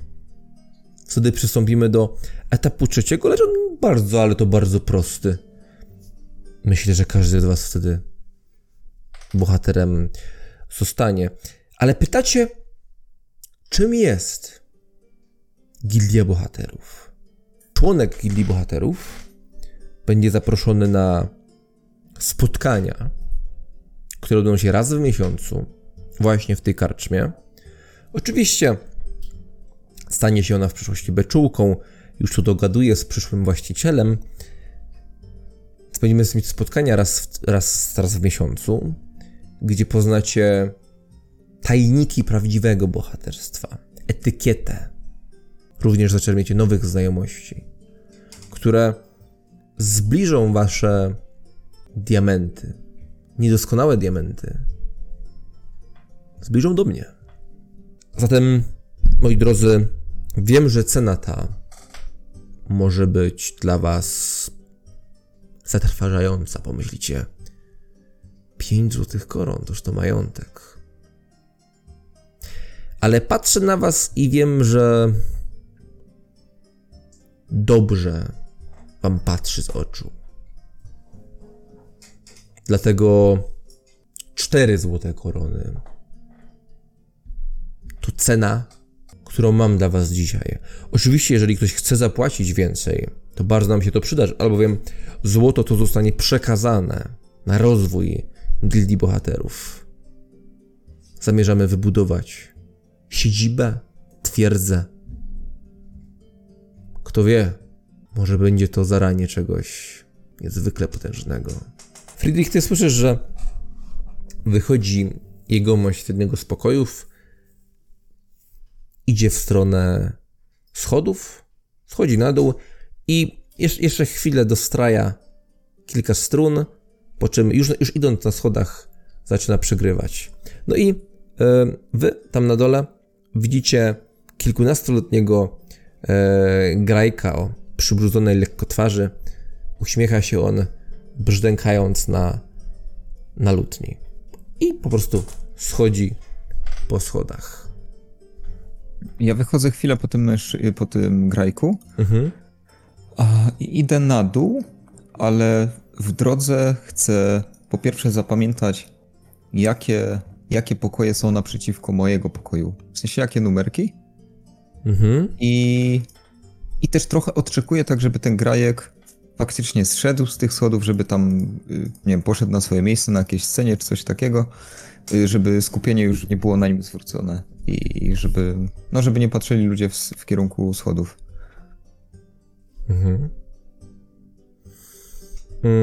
Więc tak, grajek przechodzi przez pomieszczenie i siada na szynkwasie. I Friedrich obok ciebie jest pokój o podobnej numeracji. Naprzeciwko. Tak jakby naprzeciwko drzwi mojego pokoju, tak? Okej, naprzeciwko jest pokój 4. Aha, w ten sposób. Dobra. Tak uczciwość każe mi to zrobić. Nie umiem czytać i pisać. W sensie coś tam się uczyłem, ale ja myślę, nie umiem, że jakieś takie więc... proste cyfry możesz kojarzyć. Dobra. Czyli czwarty naprzeciwko. No trochę też z kontekstu możesz się domyślić, jakby akurat znanie cyfr jest bardziej powszechną zdolnością. No, zapamiętuję to i tak jak mówiłem, schodzę na dół, starając się być niezauważonym, tak żeby ludzie mieli uwagę gdzieś indziej skupioną. Znaczy kilka osób siłą rzeczy zerka w twoim kierunku, te schody lekko trzeszczą, ale jakby na pewno nie wybijasz się tutaj na pierwszy plan, ani nawet na drugi. Jasne. I dołączam tam do swoich przy stole. Kapitan Markus Wulfhart już oczywiście opłacił swoje członkowstwo. Oczywiście wiem, że bohaterowie często są niedoceniani, biedni. Dlatego jeżeli znajdzie się dobra dusza, która opłaci innego bohatera, myślę, że czyn ten nie zostanie zapomniany. Udam się do mojego pokoju na krótki spoczynek. Spędziłem na rekrutacji długie godziny. Zamienię kilka słów również z moim przyjacielem, Markusem Wulfhartem. I przybędę z powrotem. Wtedy też razem z mym sługą uniżonym dokonamy zbioru waszych środków. Tak nam dopomóż Sigmar. Wszedł, zanim otwarły się drzwi. Pojawił się schylając w drzwiach, aby w ogóle móc przejść. Ten wysoki, blady jegomość. Wykonał pod nosem i razem obydwaj poszli w kierunku wschodów, przechodząc obok was. Ten jego sługa też nie miał naszej tej głowy i kła? Nie. To ja od razu wstaję i wychodzę przed karczmę, żeby tak, w sensie otwieram drzwi i zerkam na ziemię. No, jak tak się zerwałeś, kilka osób spojrzało na ciebie. No, oni już są na schodach. Kiedy ty otwierasz te drzwi, widzisz, że tam ten krąg osób się zawężył, jakby ludzie myśleli, że jak Ingo sobie pójdzie, to mogą nagle wejść, ale strażnicy dalej chronią tego przejścia. No i rozglądasz się, nie ma tutaj żadnej głowy, niczego. Zamykam i wracam na miejsce. Jak on mi wywinie wała, to się nie będziecie musieli, kurwa, martwić. Czy go zabić, czy nie. To jest nasze wpisowe. Powiem mu po prostu, że wyjebał nasze wpisowe. O, dobre. Wychodzi, że wziął, no. To było 80 złotych koron, a nie. I liczę, ile nas jest, razy 4. Wesprzyj Gildię Bohaterów. Nie 20. Kurwa. On za idiotę? Hakon, czy Przecież on weźmie te pieniądze i ucieknie. A ty w ogóle wiesz w jakiej sprawie my tu jesteśmy? Trochę poważniejsze niż to złoto za ten łeb. Nie mówię, że 80 złotych koron rozwiązałoby pewnie część naszych problemów. Większą część, ale... A jak się nie ma, to się lubi. To się nic nie ma. Ja potrzebuję materiałów, informacji. Złoto mi to zapewni. Twój... Może pójdę do niego teraz. Mam pokój numer 7. Jakby co? Jeżeli chcesz go ściągnąć do innego pokoju, to najlepiej jakbyś załatwiła pokój numer 4. Wtedy będę miał pokój naprzeciwko waszego. To jeszcze bardziej przyspieszy ewentualną pomoc. Czyli mam iść, tak? Akcję. Tak, wybadaj, o czym rozmawiają, bo ten cały Markus, nie wiem, rozmawiał o czymś dziwnym z jakimś drugim kolesiem, którego głosu nie rozpoznaje i on chyba zresztą nie schodził. Zszedł tylko Markus. Może z tym. Swoją drogą. Zszedł Markus? Pyta Czy nie? Zuna. Rozglądam się. I czy nie widzę go, tak? Nie. A, no dobra, no to gdzieś coś źle musiałem usłyszeć. Pamiętam, pod którym numerem Markus rozmawiał? Pod 3? Markus był w pokoju numer 3, więc prawdopodobnie jest spora szansa, że tam właśnie go poszedł. Markus rozmawia tam z jakimś dziwnym typem. Nie wiem, nie rozumiem o czym, ale brzmiało to dosyć dziwnie, tak jakby sprzedawali coś komuś i nie wiem, oszukiwali ich. Ale to były 3 zdania, które usłyszałem. Może Więc... głowę chcą sprzedać. Nie, chodziło o jakiś pancerz. Swoją drogą, nie wydaje wam się to dziwne, że przyjeżdża na Miedzicz chyba w dzisiejszych czasach bohater Imperium i wpłaca wpisowe do jakiejś zakładającej się w jakimś podrzędnym mieście w stosunku do naszej cudownej stolicy pieniądze? Dla Gildii? Co ty tam jeszcze raz w tym pokoju słyszałeś? Że co? Że zbroja co? W sumie ten Markus był taki zbroi, nie? Mówili coś, że zbroja to zły pomysł, ale mówili też o tym, że idioci myślą, że... kurwa, co to było? W każdym razie myślą, że mogą dotknąć, ale nie wiem czego. I to zabrzmiało tak, jakby sprzedawali rzeczy, które udają, że są, nie wiem, z jakiegoś materiału rzadkiego, ale tak naprawdę nie są, a ludzie myślą, że są. Jakby cię W ogóle ktoś widział tego Markusa z was? No my. No, ale teoretycznie widzieliśmy, ale to może być kolejny tym. jakiś blef. No, biorąc pod uwagę, że o nim nie słyszałem, to tak, też. No jak też o nim biorę nie pod uwagę. słyszałeś? No, każdy słyszał, tylko Każdy. Nawet ja słyszałem. Nie wiem czemu nawet, no ja nie słyszałem i... Jesteś artystą, dużo słyszałeś o takich. No a nie myśliłem, właśnie. A może ten koleś się po prostu podszywa pod tego całego Markusa. No właśnie chciałem właśnie. zapytać, czy Markus był w hełmie wtedy, kiedy wyszedł z karocy? Nie. I faktycznie było widać jego twarz. Tak. Ale jest bardzo bradaty. Rozumiem. Choć w sumie faktycznie może większość osób nie wie, jak on wygląda, ale... No. Może A to kim on faktycznie dokładnie jest? On zabił tego smoka niby, tak? No. No, podobno. No ale to oprócz tego to kim on jest? On jakąś...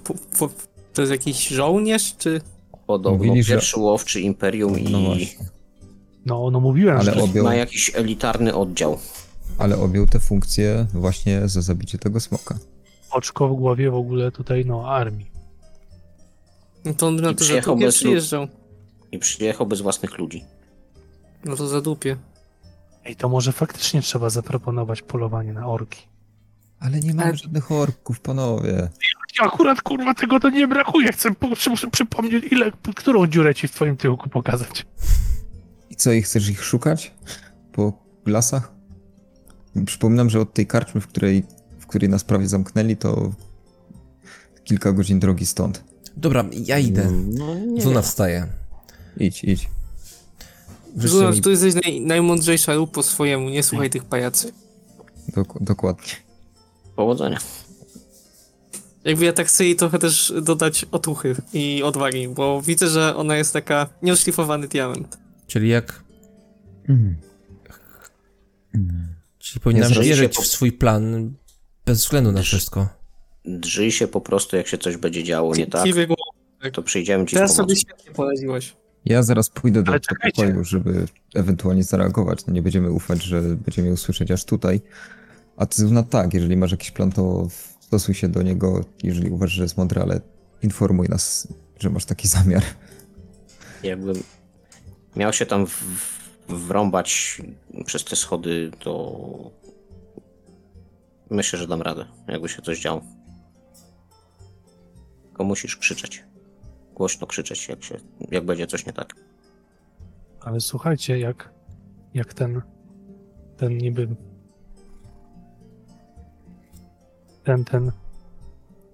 No wiecie, no ten łowca, ten Wulhard jest też podstawiony, to wiecie, to już jest ich dwóch, jak coś. To nie... Tym bardziej trzeba coś z tym zrobić, nie? Siedzimy w paszczy lwa. Najwyżej trzeba będzie mu wybić wszystkie kły, żeby stąd wyjść. Łatwo ci powiedzieć. Dobra, ale no dobra, róbcie, no dobra. Może coś z tego będzie. Powodzenia, Zuna. Dobrze. Zuna wstała od stolika. Obiła wzrokiem.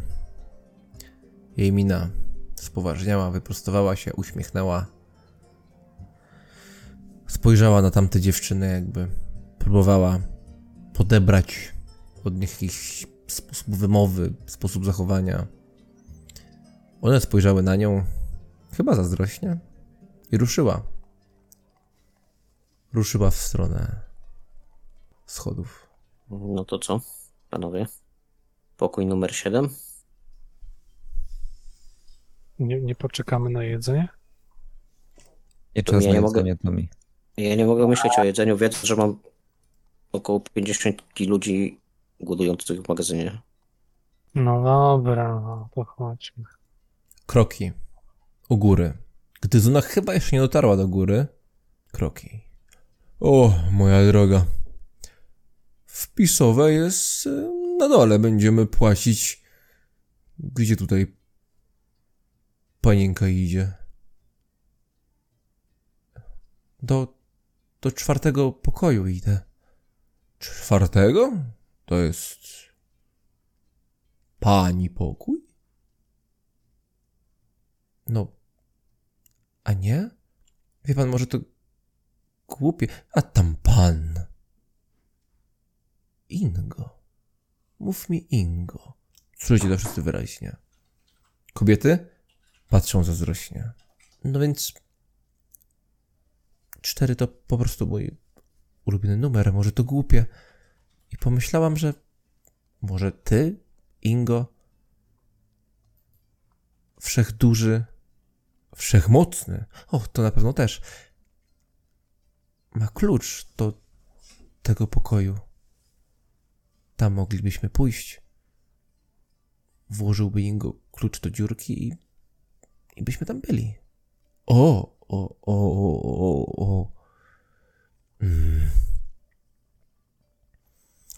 Ale to wpisowe. 2 minutki. Chyba nikogo nie zbawią, prawda? 2 minutki. Usłyszeliście oburzenie. Po prostu, bo się śpieszy, prawda? Jak dla mnie może być i 5, i 10, i pół godziny. Test charyzmy Zuny. +20.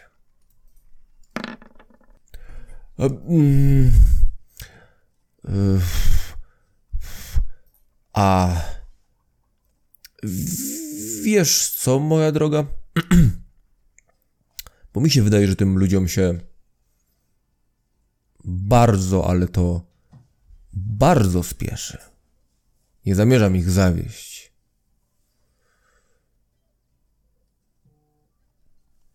Uwiniemy się w minutę. Mógłbym dłużej, ale nie mogę tak, gdy ludzie cały czas tam czekają. Dobrze, to co z tym? Klucz, zaraz przyjdę, przyniosę klucz. Poczeka tutaj. Zuna. Słyszycie kroki.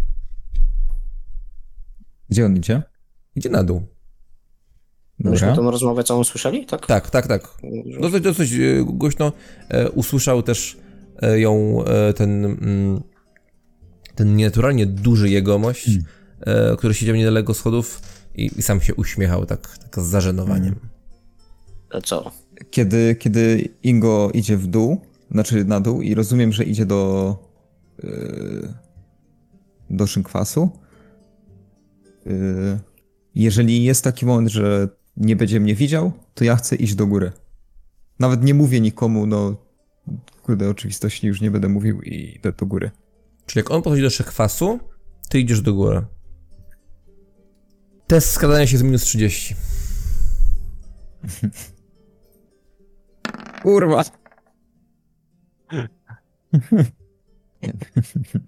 A ty gdzie? Jesteś w połowie schodów. Do pokoju. Mojego. Tak patrzę z taką tak jakby to było coś oczywistego. Pokoje są dostępne tylko dla członków Gildii Bohaterów. Skąd mam klucze? Chyba jestem bohaterem. Spojrzał na kobietę. Englo? Skąd ma klucze? Powiedział, że... Że potrzebuję i mi dała. Mój drogi, nie będę odbierał ci kluczy. Chociaż... Dobrze. Skoro już masz klucze, nie będę ci przeszkadzał. Zaczął iść za tobą. Idę po prostu do góry, jak gdyby nigdy nic No i idę do 7, otwieram sobie, wchodzę do środka i chuj, nawet ze sobą zamykam. Widzisz, że on stoi przed twoimi drzwiami, gdy już miał ich zamykać. Patrzę pytając na niego. No. Ludnia przycichła. Słychać głównie odgłosy ulicy wlewające się zza okna. Pamiętam cię. Cieszę się. Gdy szedłeś do pokoju, minąłeś Zunę. Jest naprzeciwko tego pokoju pod 4. Jest oparta o drzwi. On tak spojrzał na nią i... Chwileczkę. 2 minutki. Mówiłeś, że minuta. Tu 2 minutki, tu minutka. Wchodzi za tobą, wchodzi do pokoju, wciska się trochę. Zamknij. Chuj chodzi? Nie o to. Zamknij. Pierdolę. Zamykam. Ale tylko, znaczy nie na klucz, po prostu zamykam drzwi. No takie przysunął w stronę okna. Przeszedł przez pomieszczenie. Okno, ty. Pamiętam cię. Ty pamiętasz? No. Trudno zapomnieć. A to jakiś problem? No powiedz mi, poczułeś się taki zainspirowany wtedy, czy... Rozumiem, że nikomu nie rozpowiadałeś. Przecież zapłaciłeś. Właśnie. Po co miałem rozpowiadać?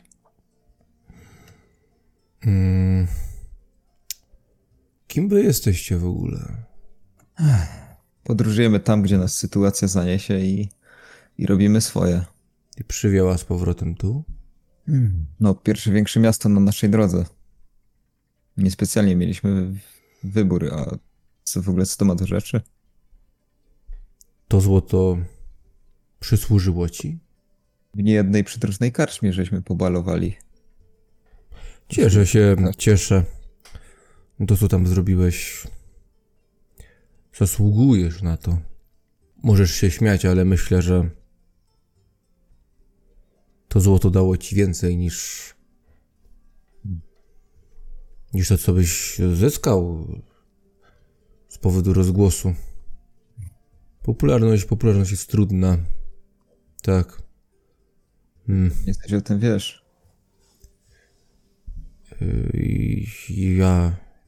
Ja się poświęcam.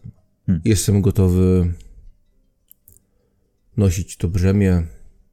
Tak myślę, że ludzie potrzebują tego.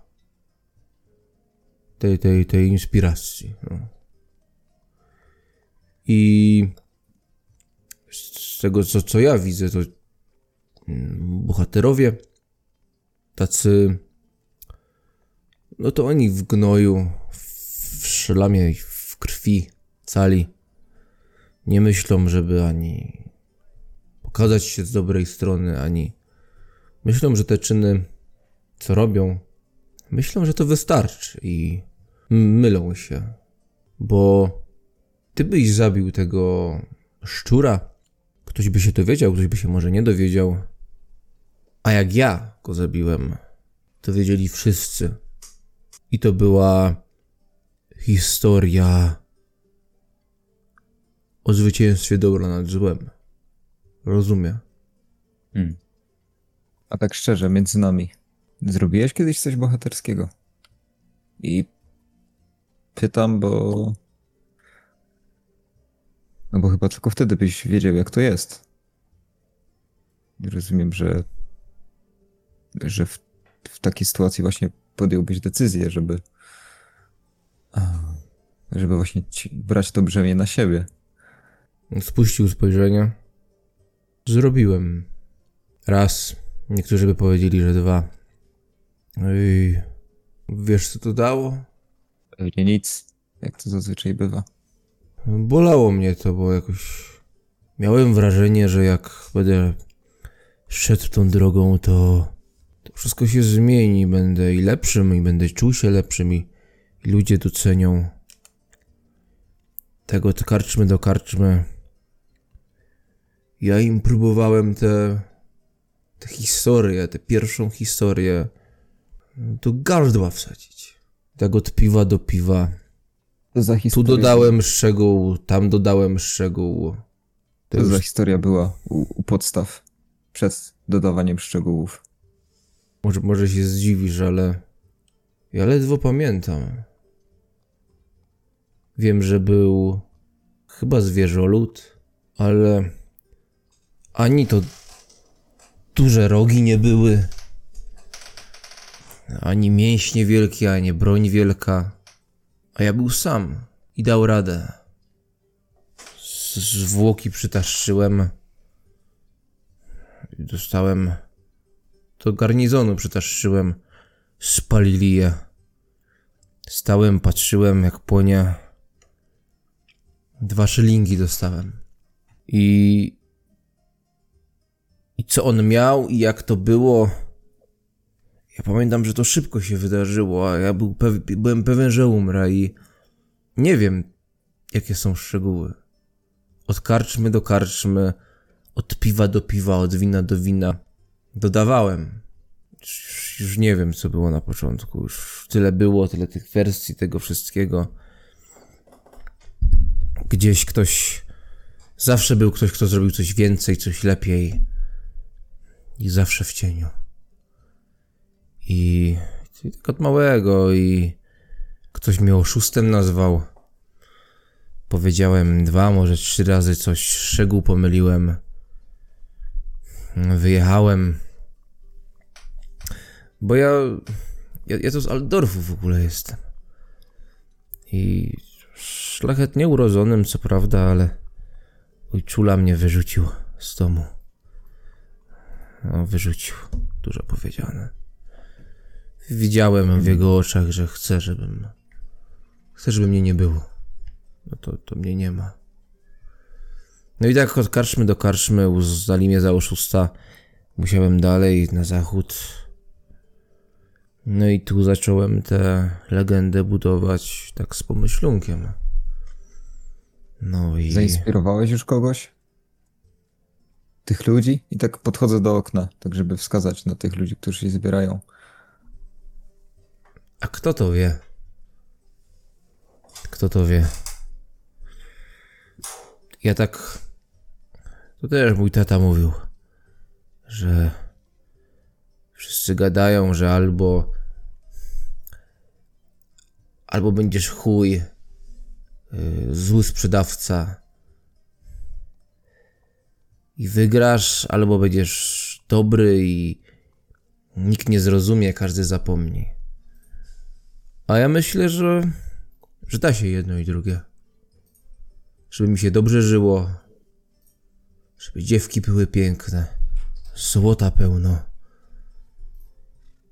I że tych ludzi to jednak inspirować można. I tak pewnie myślisz i pewnie sobie myślisz, że ta to jest historia, to wcale nie jest bohaterska. Że szuja jestem, oszust, skrętacz. No i może właśnie dlatego jest bohaterska. No. To się nie wygadaj. A ja... Idź tam robić swoje. Nasz biznes jest przecież skończony. Skąd ją uznacie? Piękna. Choby malowana. Przewinęła się w jednej karczmie. W drodze. Próbowałeś? Nawet... Co? Czy próbowałeś? Nie moje progi. To może jednak nie wyszło tak na dobre, jakże myślał dla ciebie. Ale za 50 zł koron to chyba więcej mieć można. Otóż to. Odwrócił się, na chwilę jeszcze stanął się przy drzwiach, zatrzymał się, wsadził rękę do spodni, poszamotał chwilę w okolicy krocza, wyciągnął, powąchał palce. Obleci, powiedziała. Wyszedł z pomieszczenia. Za kurwa chuj. Tak powiedziałem sobie pod nosem. Kiedy wyszedł, to stoję w miejscu i staram się nie hałasować, żeby usłyszeć, czy rozmawia z Zuną, czy wchodzą do środka, co się tam dzieje. Co robicie w międzyczasie? Reszta? Siedzę na dole i tak obserwowałem tę sytuację, jak on tutaj zszedł, to tam jak Friedrich wyrwał do góry. Ale generalnie no, siedzę niewzruszony.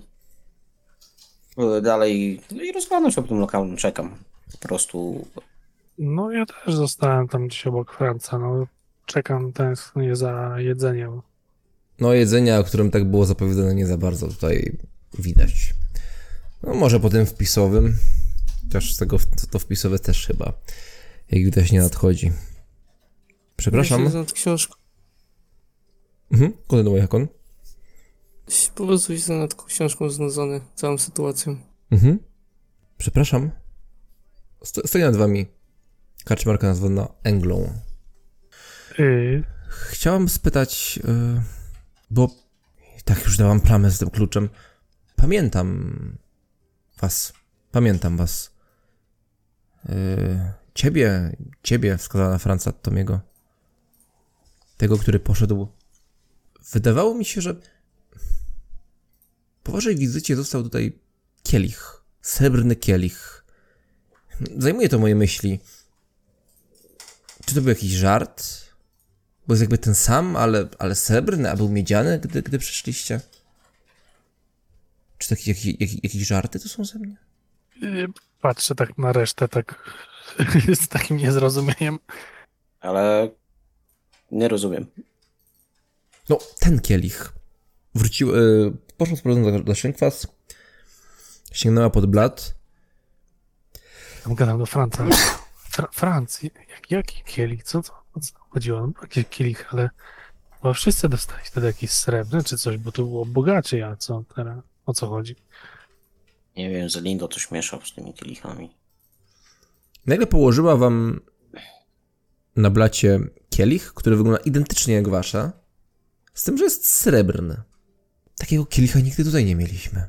No i ja wam rozdałam i wrócił srebrny. Właściciel mnie o to pyta i ja nie wiem, co mu powiedzieć. Czy to jakieś żarty? Nie, to chyba nasz znajomy, który teraz do góry poszedł.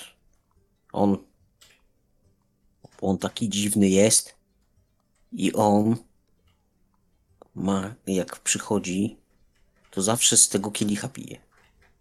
On szybko nie mogłaś nie zauważyć, ale przelał do tego kielicha, ale pewnie zmęczony był, spił się trochę i zapomniał go zabrać.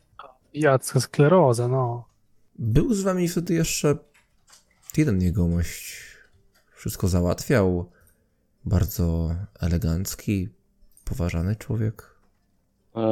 Pojechał dalej załatwiać interesy. A, ci kupcy, no. Rozumiem. Czyli to jest waszego towarzysza. Jak zejdzie, to opowie. Albo mu możemy przekazać, no będzie zachwycony, no. No trochę się martwił chyba, że go stracił. No, spojrzała w górę. Powinien wrócić, prawda? No przecież przez okno nie ucieknie. No właśnie, więc chyba może poczekać. Znaczy, chociaż teraz nie wiem, czy właściciel nie będzie zły, bo już chyba się przyzwyczaił, że mamy srebrny kielich, tak myślę. Ale no, to powiem, że się panowie upomnieli, dobra? Ja o niczym nie mówiłam. No pewnie, przecież takiej dobrej, uczciwej kobiety nie wkręcimy, nie wepniemy w jakąś taką kabałę. No po prostu między innymi dlatego tu zajrzeliśmy do tej gospody. No, tak, Ja wam powiem tak, dziwią mnie te zmiany, bo to naprawdę moim zdaniem, jak byłem tutaj ostatnio, zacna gospoda była. A teraz tak nagle, ni z gruszki, ni z pietruszki, kolejna beczułka. Te beczułki mówią, że zacne. Ale tutaj tak swojsko było, przyjemnie, pamiętam. Atmosfera była taka, a teraz zobaczcie, Gildia Bohaterów, i siedzą wszyscy smutasy jakieś. No tak. Wtedy ruchu było więcej, to i chyba wyście więcej i lepiej zarabiali, a tutaj? Wtedy byli zwykli ludzie, teraz tego bohaterowie, to chyba nie dziw, że mniej. Dobrze będzie. A na czym to bohaterowanie polega? No pytałem, co ten Ingo zrobił ciebie, a tylko tam ta starsza mi powiedziała i tam tych 2 krasnoludów. To czyny niezliczone. Z kilkanaście. Kiedyś mówiono o tuzinie wielkich czynów Ingo. Niektórzy uczyli się ich na pamięć, ale potem to już nie był tuzin. No, dobrze, nie przeszkadzam w tak to zostawię tutaj ten kielich. No, Możesz dzięki. zostawić. Wróciła i w tym momencie od stolika wstaje ten łysy mężczyzna. Jak się rozglądam odruchowo, czy mogę uciec w lewo albo w prawo. Ja patrzę Możesz w na każdą niego. stronę, obchodzi szynkwas, podchodzi w waszą stronę, można, wskazuje na krzesło Zuny. Proszę. No, spojrzał tak bardzo wymownie na miecz, który ma przy pasie. No i po czym siada. Teraz tutaj tak z bliska faktycznie go kojarzysz i cholera. Friedrich miał rację.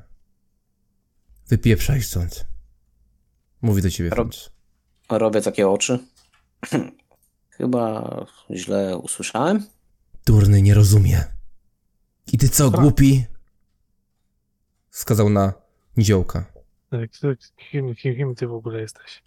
Dupę. Próbuję ci uratować. Patrzy z powrotem na Franca. Pracowałeś dla Roberta.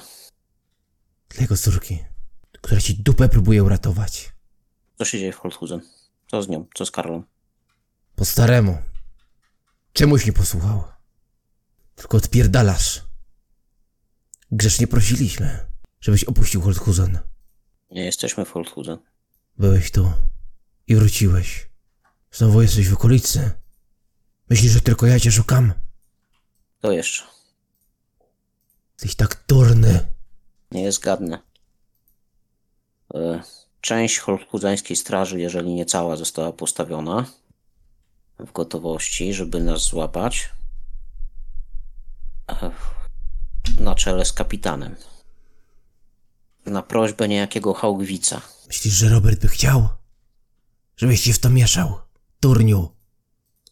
Są rzeczy na tym świecie. Karla i Robert byli w tym od lat. Karla wiedziała, że Robert nie zniósłby.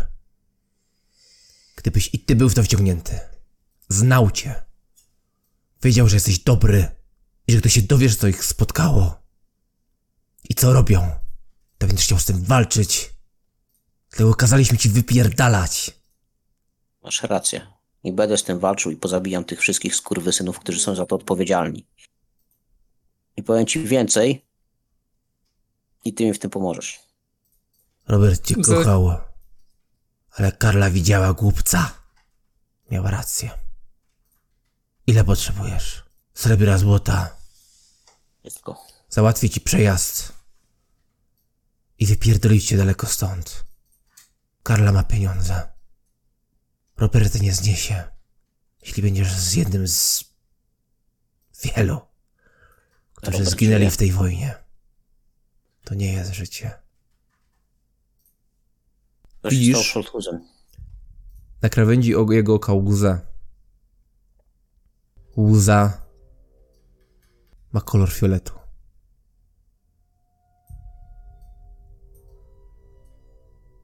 To nie jest życie. Rozumiem?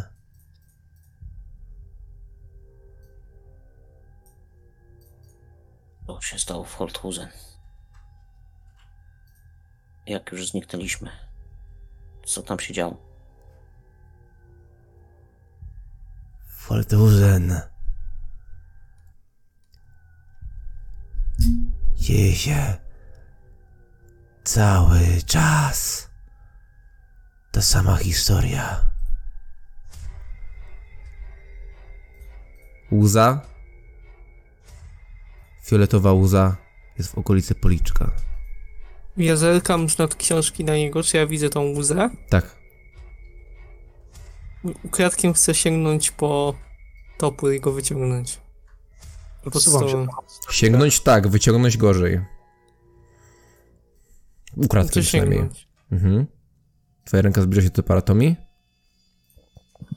No tak troszkę chcę się wysunąć na krześle, czy na czym tam siedzę, na jakimś zydlu, trochę od stolika, tam gdzieś ręką do tobołka sięgnąć po ten miecz, co mam tam wciśnięty, no i tak na razie patrzę, co się dalej dzieje. Holthusen. Dzieje się cały czas. To samo. Hakon, masz rękę na toporze. Drugą sięgam po kielich, który sobie tam gdzieś na bok odłożyłem. I jeżeli będę mógł, że on będzie nie patrzał w ogóle w moją stronę, będzie zajęty mówieniem czy czymś takim, chcę mu tym kielichem chlusnąć w twarz, wyciągnąć topór i go od razu zaatakować. Holthusen. Od lat. Dzieje się to samo. Łza jest przy krawędzi jego głowy. Przy krawędzi twarzy. W Holthusen dzieje się to samo. Co tam. Teraz. U góry. Kropla odłącza się od twarzy i spada w dół.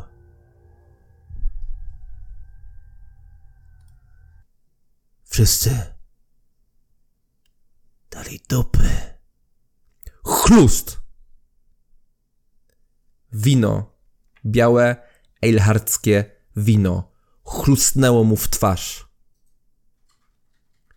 Chrustnęło i w tym momencie na blacie widzicie, jak ta kropla, która spadła, zaczyna się nienaturalnie rozlewać. Jakby z niej zaczęły wylewać się kolejne.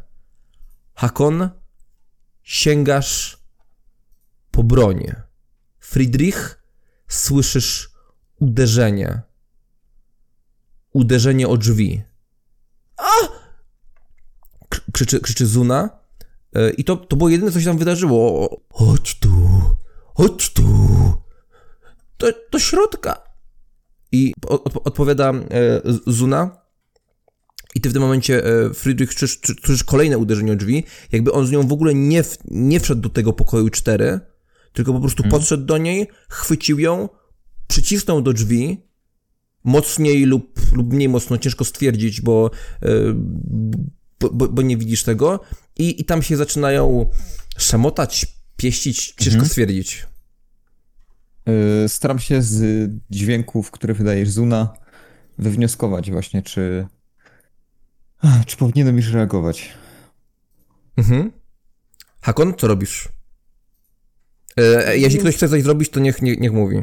No ja się, jeżeli on mu chlusnął tym winem w twarz, no to ja się z tym krzesłem automatycznie odsuwam tak do tyłu, odjeżdżam z tym krzesłem i od razu staję.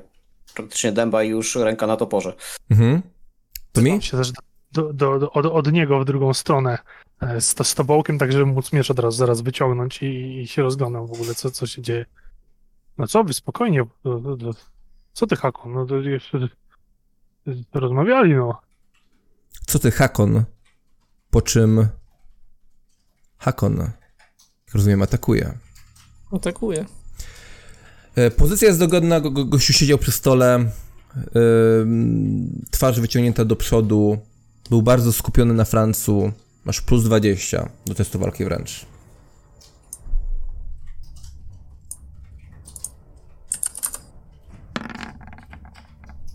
Plus 2. Sporny z jego unikiem. Okej, różnica między nami to jest aż 7. I on ma pecha jeszcze. Dobrze? Bierzesz zamach, tniesz w twarz. Topór dotyka policzka, zjeżdża niżej, przejeżdża obok żuchwy. Słyszycie wyraźnie pęknięcie kości. Usta wypadają lekko do przodu. Krew wylewa się spod twarzy. Mężczyzna robi wykrok w tył, krzesło się obala i tymi takimi zniekształconymi, lekko dygoszącymi, ledwo trzymającymi się w ogóle twarzy ustami mówi: daliśmy zupy. Tommy? Franz? To może Tommy, bo Tommy był taki chyba bardziej bojowo nastawiony do tej sytuacji. Idę tak, żeby obejść tego jegomościa od tyłu.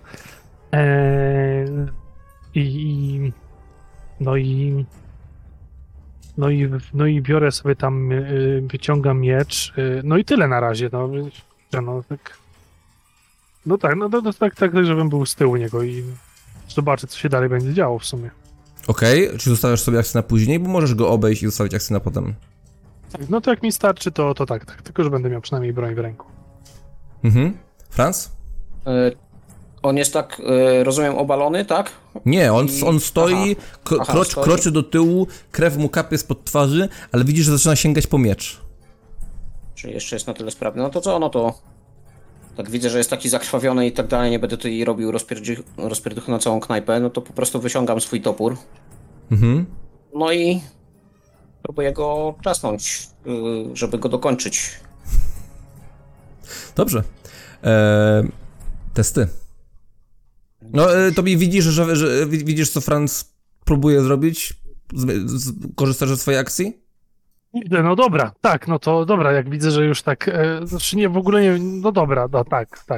Czy mój ten krasnoludzki topór ma jakieś bonusy? Zaraz do tego przejdziemy. Tommy? W takim razie ty, bo zostawiłeś akcję. Jak widzę, że już rzeczywiście już go chcą ciąć, no to dobra, no to załatwmy to jak najszybciej. Z nimi. Masz plus 20, bo on dalej nie wie, co się dzieje, i masz dodatkowe plus 20, bo atakujesz od tyłu. Dźgam go w plecy. Mamy przewagę liczebną. No, to już kolejna rzecz. No... Okej, ja rzucam test uniku. Okej. Czyli wygrywam to. Rzuciłeś... Co za wojownik? Widzisz, że on namierzał cię spojrzeniem, gdy go obchodziłeś. Ty próbujesz go dziabnąć. Wydawało ci się, że on już dogorywa i po prostu zaraz Franz to skończy. lepiej to przyspieszyć. I on w tym momencie robi wykrok w bok, wykrok trochę w stronę Franca, trzyma już rękę na mieczu, patrzy na ciebie do tyłu, patrzy na tego krasnoluda. Durniu! Karla chciała! Co robisz, Franc? Waham się. Nie, jak on to zaczął krzyczeć, to mam tak już topór przygotowany do uderzenia, ale nie uderzam. Stójcie! Krzyczę. On z sykiem wyciąga miecz, patrzy na was i...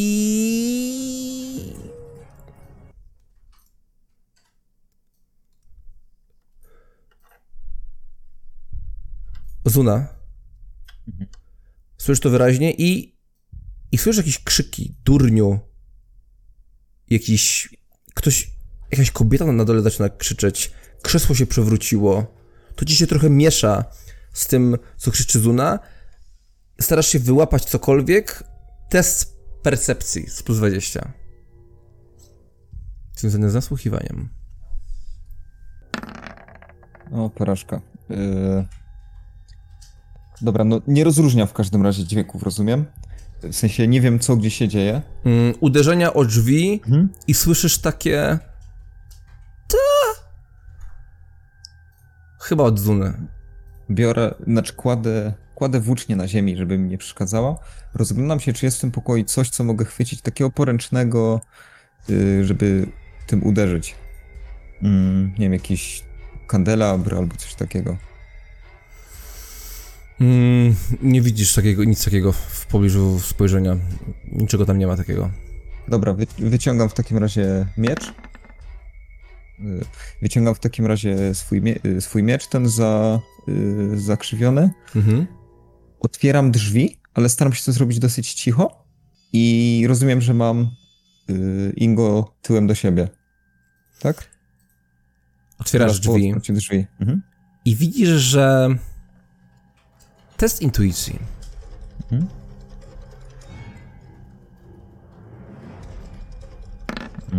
3 porażki, przerzucę to. 4 sukcesy. Ingo otwiera drzwi, próbuje je otworzyć.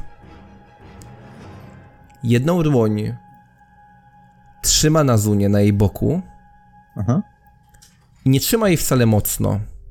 I Zuna uderza sama z siebie o drzwi, mówiąc: nie, nie tutaj,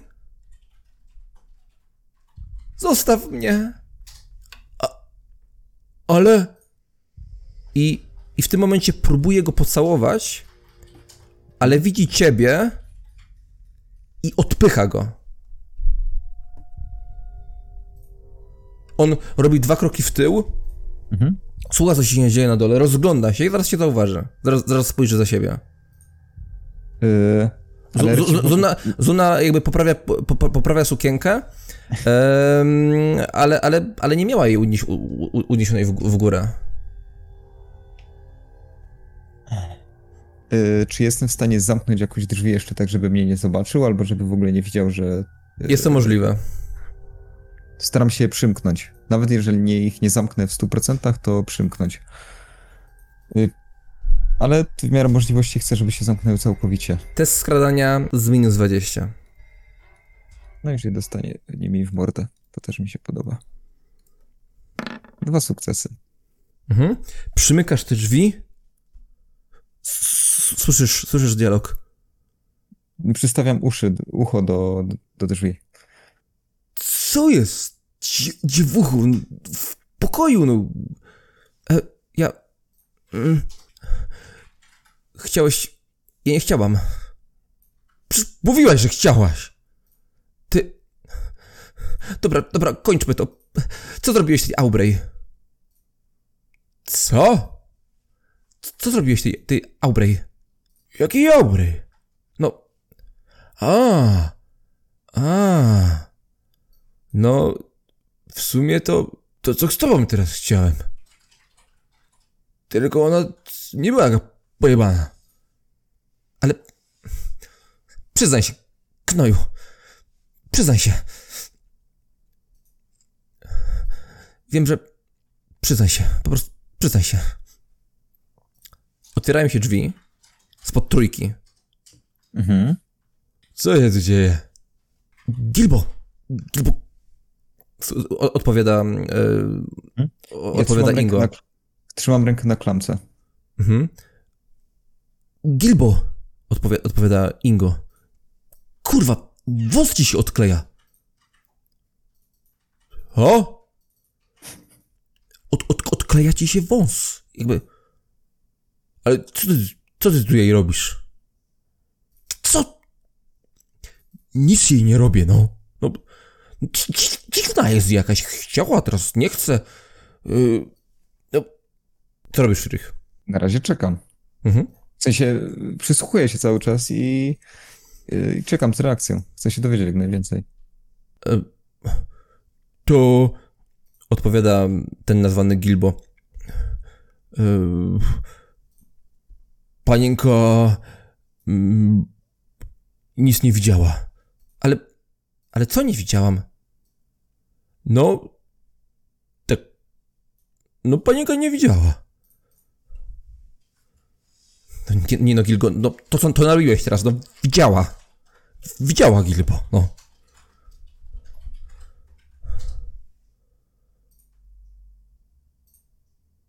O. Ten, nazywany Gilbo, zaczyna iść w stronę Zuny. Słyszysz wyraźnie po krokach. Na dole cały czas raban, ale wychwytujesz to. Ale co pan? Otwieram w tym momencie drzwi. Staram się je otworzyć szybko. I zaraz jak się otworzą, to powiedz mi, czy widzę Ingo przed sobą. Ingo jest plecami do ciebie. Pod drzwiami jest cały czas Zuna i patrzy przestraszona na Markusa Wulfharta z odczepionym wąsem, który idzie w jej stronę trzymając sztylet. Okej. W takim razie... I Ingo patrzy na niego, łapie się za głowę. Gilbo, co ty? Ja otwieram drzwi i sprzedaję kopa w plecy Ingo. Tak, żeby go po prostu przepchnąć. No, po prostu, żeby go kopnąć. Otwierasz drzwi, obserwujesz tę sytuację. Zuna patrzy na ciebie. Gilbo, zwany przez niektórych Markusem Wulfhartem, patrzy w twoją stronę. Sprzedajesz kopa. Ingo. Test walki wręcz z +20. I to nie jest sporny, jest w pełni zaskoczony. Czy ja mogę zamiast obrażeń chcieć go ogłuszyć? No bo jednak kopię go... Kopnięciem nie ogłuszysz. Bardziej uderzeniem w drzwi czy coś takiego, nie? Gdyby ten... No... Gdyby to jest szeroki korytarz, tam jest Zuna. Bardzo mała szansa. No dobra, to po prostu rzucam. +20, tak? Czy nie chcesz mu zadać obrażeń, tak? Chcesz go po prostu przepchnąć? Nie. Jeżeli nie mogę go ogłuszyć, to chcę go... Okay. Chcę mu zadać obrażenia normalnie. 7 sukcesów. Wychodzisz, kopiesz go z całej siły. Ingo wygina w tył. Leci do przodu, rzuciłeś bardzo dobrze, więc rzucam mu ten test. Ingo przelatuje, Zuna reaguje na to, odsuwa się od tych drzwi, w które leci Ingo. Ingo uderza w te drzwi ponownie, w czwórkę, uderza głową. Ty widzisz, że ta czwórka, przed chwilą taka mosiężna, teraz jest cała zakrwawiona i Ingo robi kilka kroków. Ten Gilbo wpada w niego i już miał go dziabnąć, po czym widzisz po jego minie, że jest zdziwiony, że to jest on, a nie Zuna. Zuna klęka, podnosi sukienkę do góry i wyciąga ze swoich butów na wysokim obcasie, wyciąga sztylet.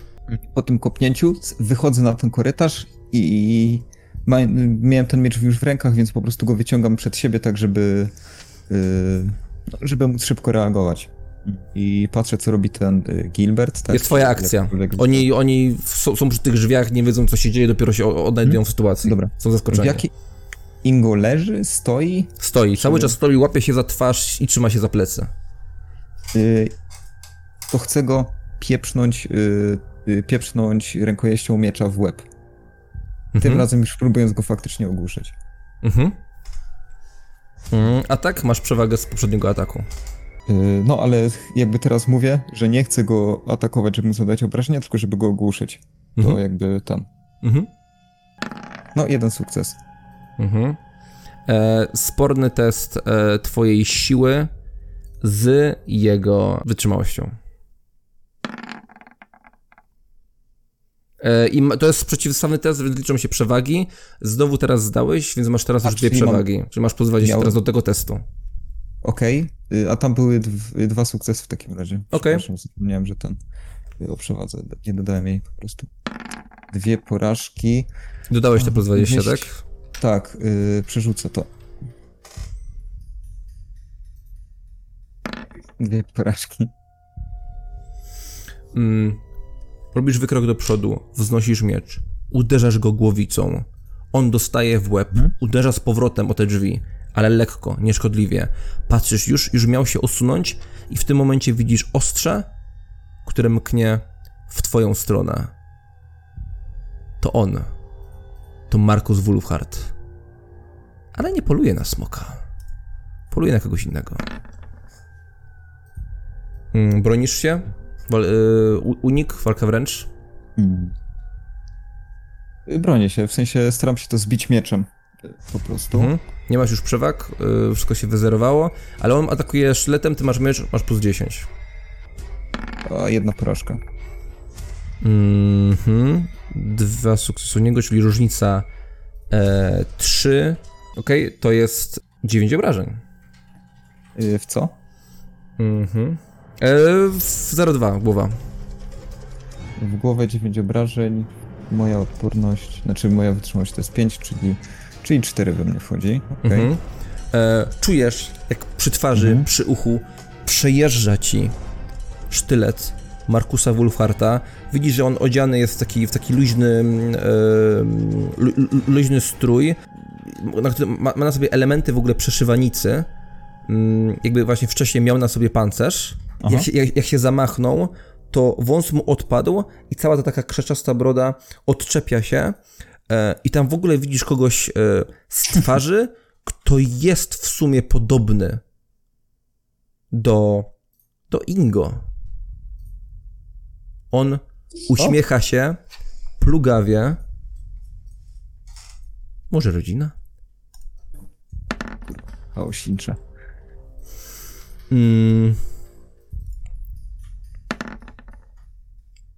On uśmiechnął się plugawie, widząc satysfakcję, jak krwawi ci twarz, i w tym momencie w jego bok wbija się Zuna. Trzyma sztylet w dłoniach, wbija się w tej czerwonej sukni, łapie go za klatkę piersiową i uderza sztyletem.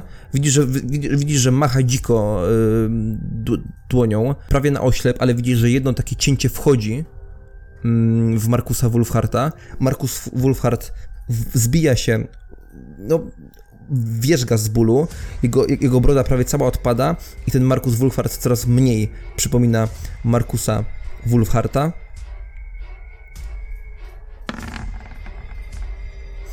Ingo odczepia się od drzwi, macha rękami, próbując złapać Zunę. Ta uchyla się, lekko go odkopując. O, wpisowe! Krzyknął. I gdy tak zawołał, jego okrzyk utonął w rabanie, który dzieje się na dole. Hakon, co robisz? Wyciągnął miecz, tak? I będzie atakował. Patrzy na mnie? Wiesz co, nie wiesz w co, nie wiesz w kogo, ale widzisz, że po tym jak mu ta krew leci spod twarzy, będzie atakowało. No to jak dostał w twarz, to jeszcze raz. Po prostu. Musisz się trochę zbliżyć do niego, bo ty tak naprawdę cały czas siedzisz. On wstał, to się wszystko wydarzyło. Nie wiem, jak stanę na stoliku? Dobra, to zróbmy tak, że wejście na stolik, żebyś to zrobił szybko i sprawnie, to będzie cię kosztowało test zwinności z plus 20, ale jak to zrobisz, to z automatu, z powodu tego, że stoisz z wysoka i będziesz tak rąbał z góry, potem da ci to kolejne, to potem jeśli to zrobisz, to ci to plus 40 do testu walki wręcz. Zwinność plus 20, no jakaś szansa jest. Okej. Niestety. Mhm. No, próbujesz wdrapać się na stolik, aby zeskoczyć na niego zupełnie jakbyś skakiwał wtedy na wywerna i wchodzisz na ten stolik, ten stolik się zaczyna kolibać, bo próbowałeś to zrobić bardzo szybko i próbujesz dalej go zaatakować? To bardziej, jak czuję się niepewnie pod nogami, to próbuję jakby to unormować i taką postawę obronną przyjąć na resztę czasu. I dopiero po później zaatakować. Dobra. To w porządku. Poświęcasz atak na to, więc zatrzymujesz się, stolik się uspokaja. Tommy? I tak wygląda generalnie, że on będzie z nami walczyć, ten łysy, tak... Ty jesteś z tyłu, ciężko ci ocenić, no Hakon, wiesz, nawet jeśli zwątpił przez akcję Franca, no to widział Hakona, który wdrapuje się na stolik, że wyciąga topór i zaczyna balansować przed nim na tym stoliku. To patrzę tak w stronę chyba Franca, Franc mnie będzie bardziej widział, mam wrażenie, niż tam Hakon, który jest po drugiej stronie. Franc, mrugam okiem, Ingo nam pomoże. I wycofując się, tam macham mu łapą, chodu na górę i z wycofaniem spierdalam na górę. Okej, dobra. Zrobiłeś, co chciałeś. Franc? Jak on wygląda? Ten gościu. Ma wściekłość w oczach, po prostu szał i mordobicie. No, ktoś prawie urąbał mu głowę przed chwilą. On bełkotał do ciebie, bełkotał to w emocjach, ale bełkotał to dlatego, bo pewnie miał takie zamiary, bo tak czuł, ale teraz już jest, no, widzisz po jego twarzy, jest wkurwiony, że No już dobrze, za późno. no ja w takim razie robię atak. Czy ja mam jakieś przewagi w związku z tym, że nas jest dwójka chociażby, że go leją? Tak. No myślę, że tak. To mi się wycofał, ale jakby Hakon jest, powiedzmy, że jest liczony. Więc masz plus 20 z racji tego. Okej. Plus 8. Jak próbujesz go zabić? Po prostu tak, bo ja mam ten topór, nie? No, chcę mu obciąć głowę. Tommy, zaczynasz biegnąć w stronę schodów. Zerkasz po karczmie. Widzisz, że ten wielki mężczyzna, który ma więcej niż 2 metry, więc przy tobie dla ciebie to jest totalny wielkolud. On wyprostował się, siedzi przy stoliku, można go spokojnie minąć. On patrzy niedowierzająco, co się dzieje. Te wszystkie kobiety ci pozostali, oni zaczynają wstawać, odsuwać się, patrzą na siebie z przerażeniem. Biegniesz w stronę schodów i nagle słyszysz, że są takie... No tak dosłownie tak, no szybko tak zerknę. Franc, Może się wywrócę. widzisz to miejsce, w które trafił Hakon. Po prostu tą wyrwę w twarzy przy dole. Wznosisz topór. Potem on opada. Ty przekręcasz to ostrze w dłoniach i uderzasz go tym, znajdując lukę w jego pozycji, uderzasz go od dołu w to samo miejsce. Topór pojawia się po drugiej stronie głowy. Krew bryzgnęła. Hakon, ty widzisz, jak ten placek z przodu twarzy odrywa się od niej. Połowa mózgu zaczyna powoli wylewać się z pozostałości głowy do przodu. Placek tego łysego mężczyzny wznosi się w górę przed tobą i ty w poprzedniej akcji przymierzałeś się do ataku. Ty już teraz złapałeś balans przy tym stoliku i już chciałeś atakować i widzisz głowę jego przed sobą. Można lać. Twarz jest bardzo blisko. Hakon, jeśli atakujesz, test walki wręcz z plus 40. Głowa jest bardzo blisko ciebie. No, podejrzewam, że to jest ułamek sekundy, więc nawet się jeszcze nie za bardzo zorientowałem, że ona jest odcięta. Więc atakuję. Przód twarzy łysego jegomościa wznosi się w górę. I Hakon, tylko widząc go przed sobą, jeszcze bierze zamach. I ty, Franz, widzisz, że ten łysy mężczyzna, on został na ziemi, nie wzniósł się w górę. Jego ciało powoli opada do tyłu i ten przód twarzy tylko wystrzelił w górę. Hakon spojrzał na tego placka w powietrzu i jeszcze rozciął go na pół, w poprzek. Usta mkną w jedną stronę, oczy, tępe oczy z resztą głowy lecą w drugą stronę. Dźwięk takiego plaśnięcia. Cisza. Przynajmniej na tym piętrze. Cisza. Dość! Krzyczy Ingo u góry. Który? Biegnę do góry. Gilbo, to oni nie są identyczni. Gilbo zerka na Zunnę, którego trzyma, która też ma ostrze i jest faktycznie blisko przy nim, patrzy na ciebie, patrzy na na twoją broń, patrzy na Ingo, który w ogóle nie uczestniczy w tym starciu i widzi, że ten Gilbo, Markus Wulfart, nie atakuje. Puszczaj sztylet, psie. Puścił. Ingo, otwieraj drzwi. I celuj, po prostu trzymam skierowany w jego kierunku miecz. Franz biegnie ku górze. Tommy, ty jesteś bliżej tych schodów. Znaczy, bo ja rozumiem, że nie widziałem, co się... Nie wiem, co się dzieje na górze, no nie? Tylko teraz widziałem tego drapa, jak... Tak. Okej, dobra, no to już widzę, że tak mój plan, który opierał się na łysym drabie, został szybko ścięty, więc tak już się odwracam, tak... Prawda, jak to było blisko. No i zaczynam schodzić z powrotem na dół. Kto to był? O co chodziło? W tym momencie Franz przebiega obok ciebie. Nie bieg. No to kurwa, tak w sumie, a patrzę na Hakona, co on robi. Hakon, ty widzisz, jak ten placek czoła odbija się od twarzy pewnej kobiety i opada na ziemię. Wszyscy stoją w tej izbie, patrzą na was. Ta kobieta z tą wielką krostą patrzy na siebie taka zszokowana. Stół? Pierdolony chaośnik. Ona... Ty na nią patrzyłeś, bo podążałeś wzrokiem za tym plackiem. Skąd wiesz? Mówi, patrząc na ciebie. Widzisz, jest przerażona. Ja patrzę na to miejsce, gdzie ta kropla spadła, jak to wygląda tam, na tym stole. No tak, patrzysz pod nogi i widzisz, że na tym stole taką fioletową plamę, która na twoich oczach przybrała tylko ta plama, taki zielony jakby odcień, jakby zmieniła kolor, gdy na nią patrzyłeś.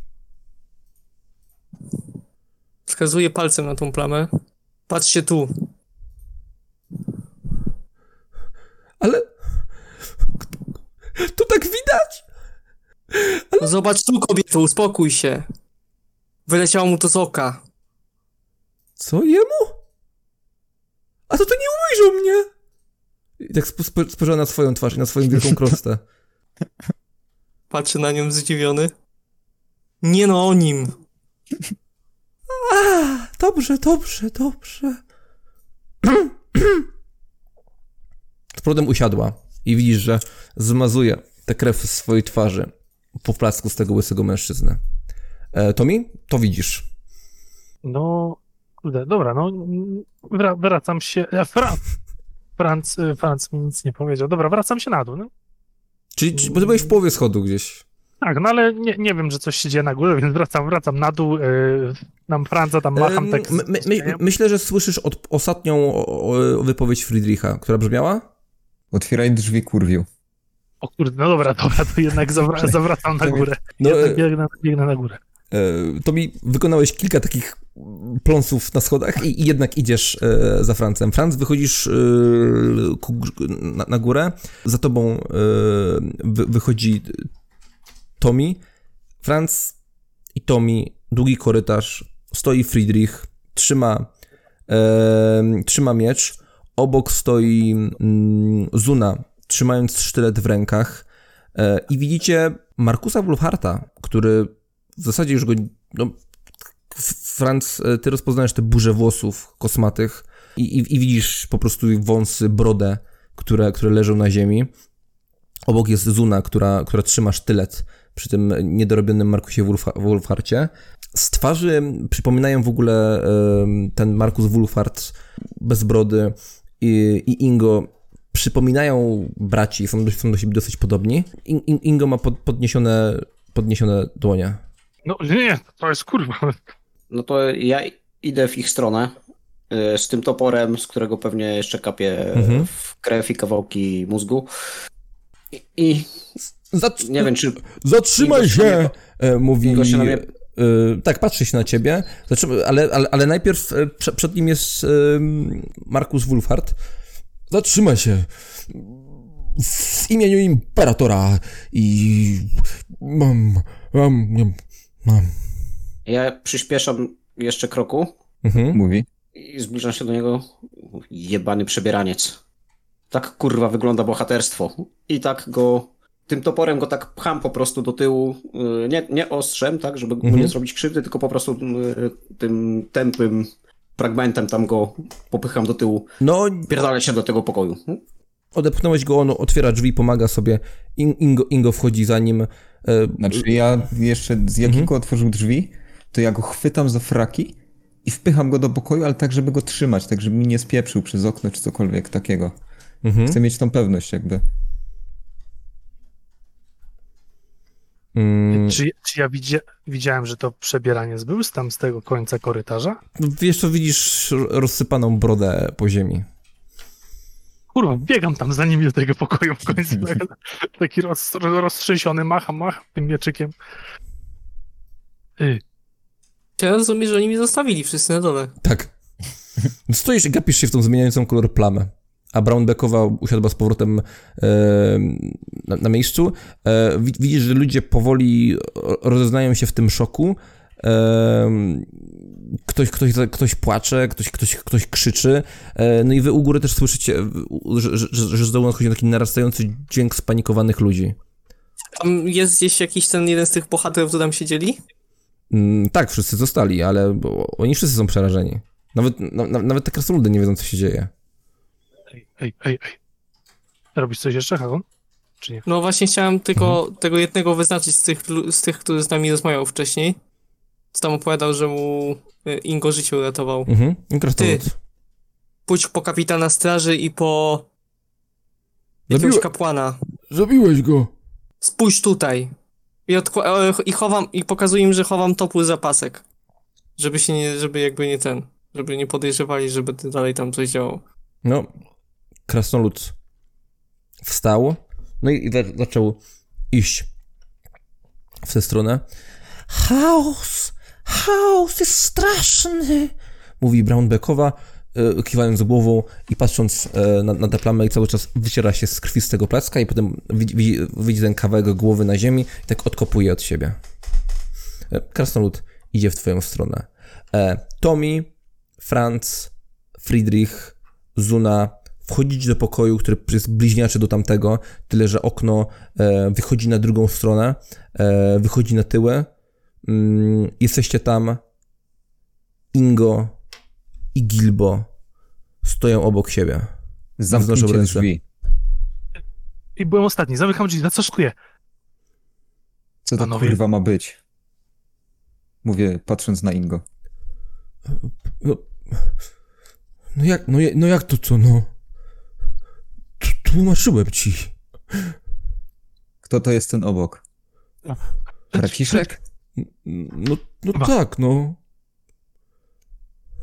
Co jest Tommy? Pokazuję paluchem na tego. To przebieraniec? Tak? Kurwa miał brodę? To jego? Tak? Tak jak kurwa mówiliśmy. On miał jakąś broń? Sztylet leży na zewnątrz, weź go. Ogarnij, żeby nic tam nie było na podłodze. Zabij go. Otwieram drzwi, biorę ten sztylet. Ale widzisz, że tam jest jeszcze pełno brody. Kurwa, nie ma sztyletu? Jest, tak, ale jest też... No po prostu Friedrich ci powiedział, żebyś wszystko uprzątnął. Nie, kurwa, nie, biorę tą brodę. Nie, biorę sztylet. Też się słyszy z powrotem. No Friedrich, rąb go, kurwa, powiemy, przebierańcy, rzucili się, chałośnicy, kurwa, rzucili się zabić Ingo i nie zdążyliśmy mu pomóc. I już Tommy. biegnę do Ingo i wpierdoliśmy. Tommy! Ja próbuję go zatrzymać. Ral jest dzisiaj łaskawy.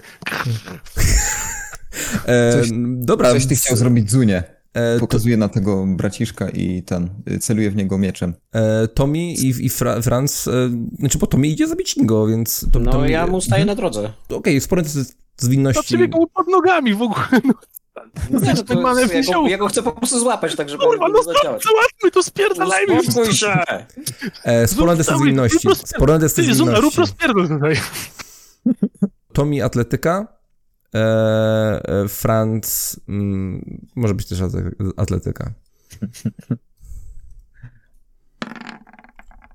+3. Ja pierdolę. O Jezu, niewiele brakło. +2 Franz.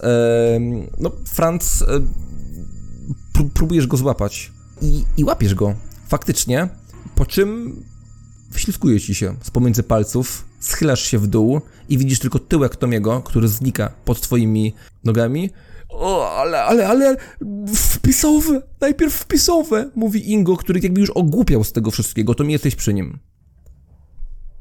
Dźgam go! Widzisz, że on stał sparaliżowany, podchodzisz i test walki wręcz z +40.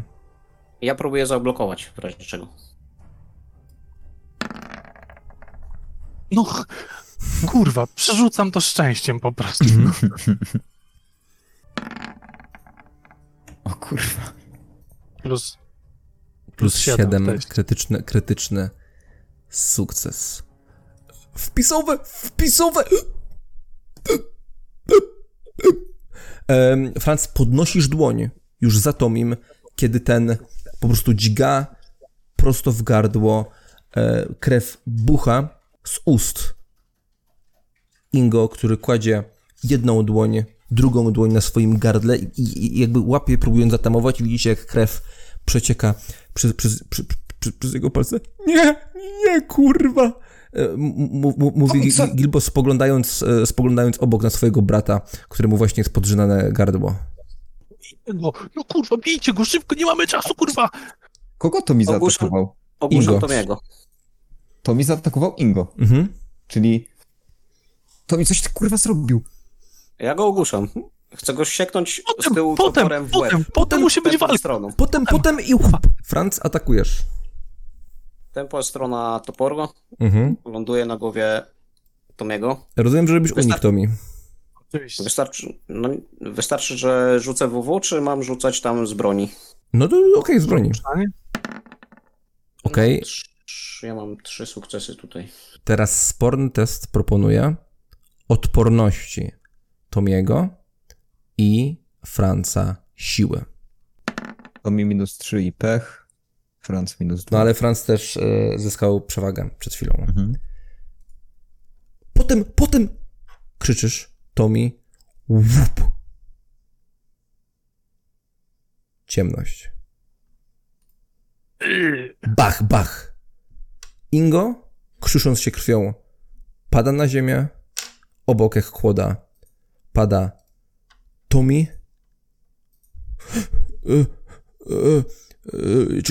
Czekajcie. Zamknij się. Doskakuję do tego typa i go staram się łupnąć w łeb.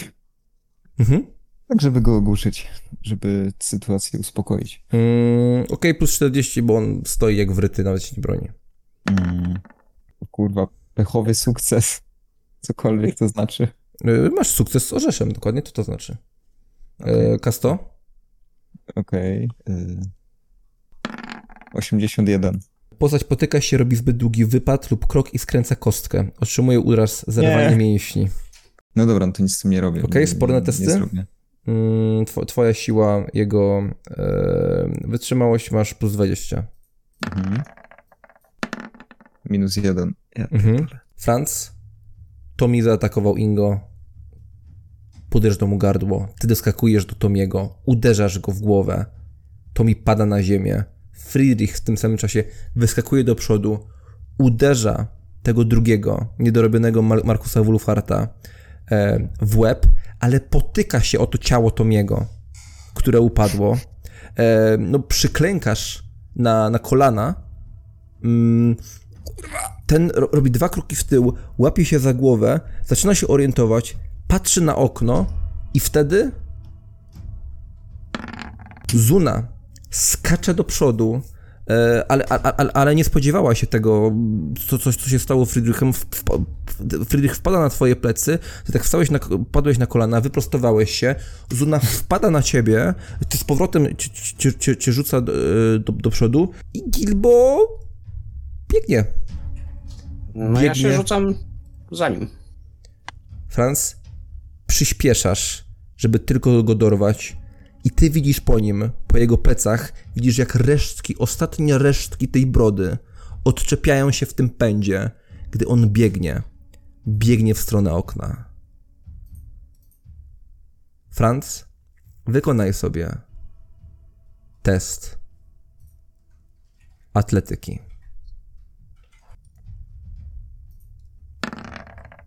Pięć sukcesów. Uderzył w okno. Podszedł, wybił się, uderzył lekko w okiennicę, po czym ty go łapiesz i ściągasz z powrotem. Gdy tak trzymasz go, on się znowu ci poddaje. Gdy tak trzymasz go i rozglądasz się po tym pomieszczeniu, widzisz 2 leżące ciała, które nie wstają i podnoszącego się Friedricha i Zunę. Puść mnie! Ja tak na nim siedzę? Trzymasz go, tak? Po prostu. No to ja chcę tak z całego zamachu, trzonkiem tam tyłem tej rączki tego toporu, rąbnąć go tak w głowę, żeby go naprawdę ogłuszyć. Mhm. Stoisz już nad nim, praktycznie trzymasz go przy sobie. Obok jest Friedrich, obok jest Zuna. Uderzasz go. Głowa Markusa Wulfharta, niedorobionego, przekrzywia się i w takim dziwnym, żałośnym grymasie upada on na podłogę. I gdy on upada na podłogę, drzwi na dole otwierają się. Hakon, słyszysz u góry potworny raban. Co robisz w międzyczasie? No właśnie chcę jakiegoś człowieka stamtąd wyznaczyć. Znaczy ten krasnolud już idzie i po prostu on po prostu wylazł, zerknął tą plamę i szybko pobiegł. Gdzie on pobiegł? Aha, pobiegł tam tak jak ja go prosiłem, tak? Mhm. Do karczmarki mówię, kobieto, uspokój gości. No kobieta zerka w stronę gości, mówi coś do nich. Kolejne 2 osoby biegną w stronę wyjścia i wybiegają. I chwilę później za nimi otwierają się drzwi. Aubrey nie stoi w drzwiach. Strażnicy, jeden po drugim, wbiegają do środka.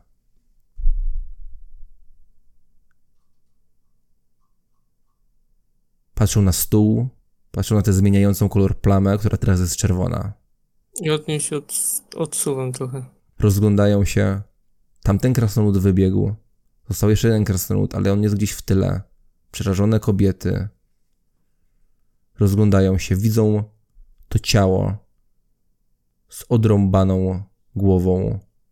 Stoją, zapadła znowu taka cisza i wpatrują się w ciebie, Hakon. Ja tylko podnoszę jeszcze, schodzę w ogóle z tego stołu. Zabieram swoją księgę. W tym momencie, jak zszedłeś z twojego topora, schowałeś go? No tak, ja go dałem przy pasek. Przy pasku, tak jak No tak, trochę skapnęła krew na ziemię. Patrzą na siebie. W 2. Panowie, lepiej poślijcie po kapitana i poczekamy po kapłanam Sigmara. Ten tu chaośnik. Wymieniają spojrzenia. I jak tak patrzą na siebie, to ty widzisz, jak za ich plecami usta tego łysego odlepiają się powoli od ściany i z takim placknięciem padają na podłogę. Oni patrzą szybko w tamtym kierunku, patrzą z powrotem po sobie, patrzą na ciebie i ty już wiedziałeś, co się wydarzy. Ciąg dalszy. nastąpi.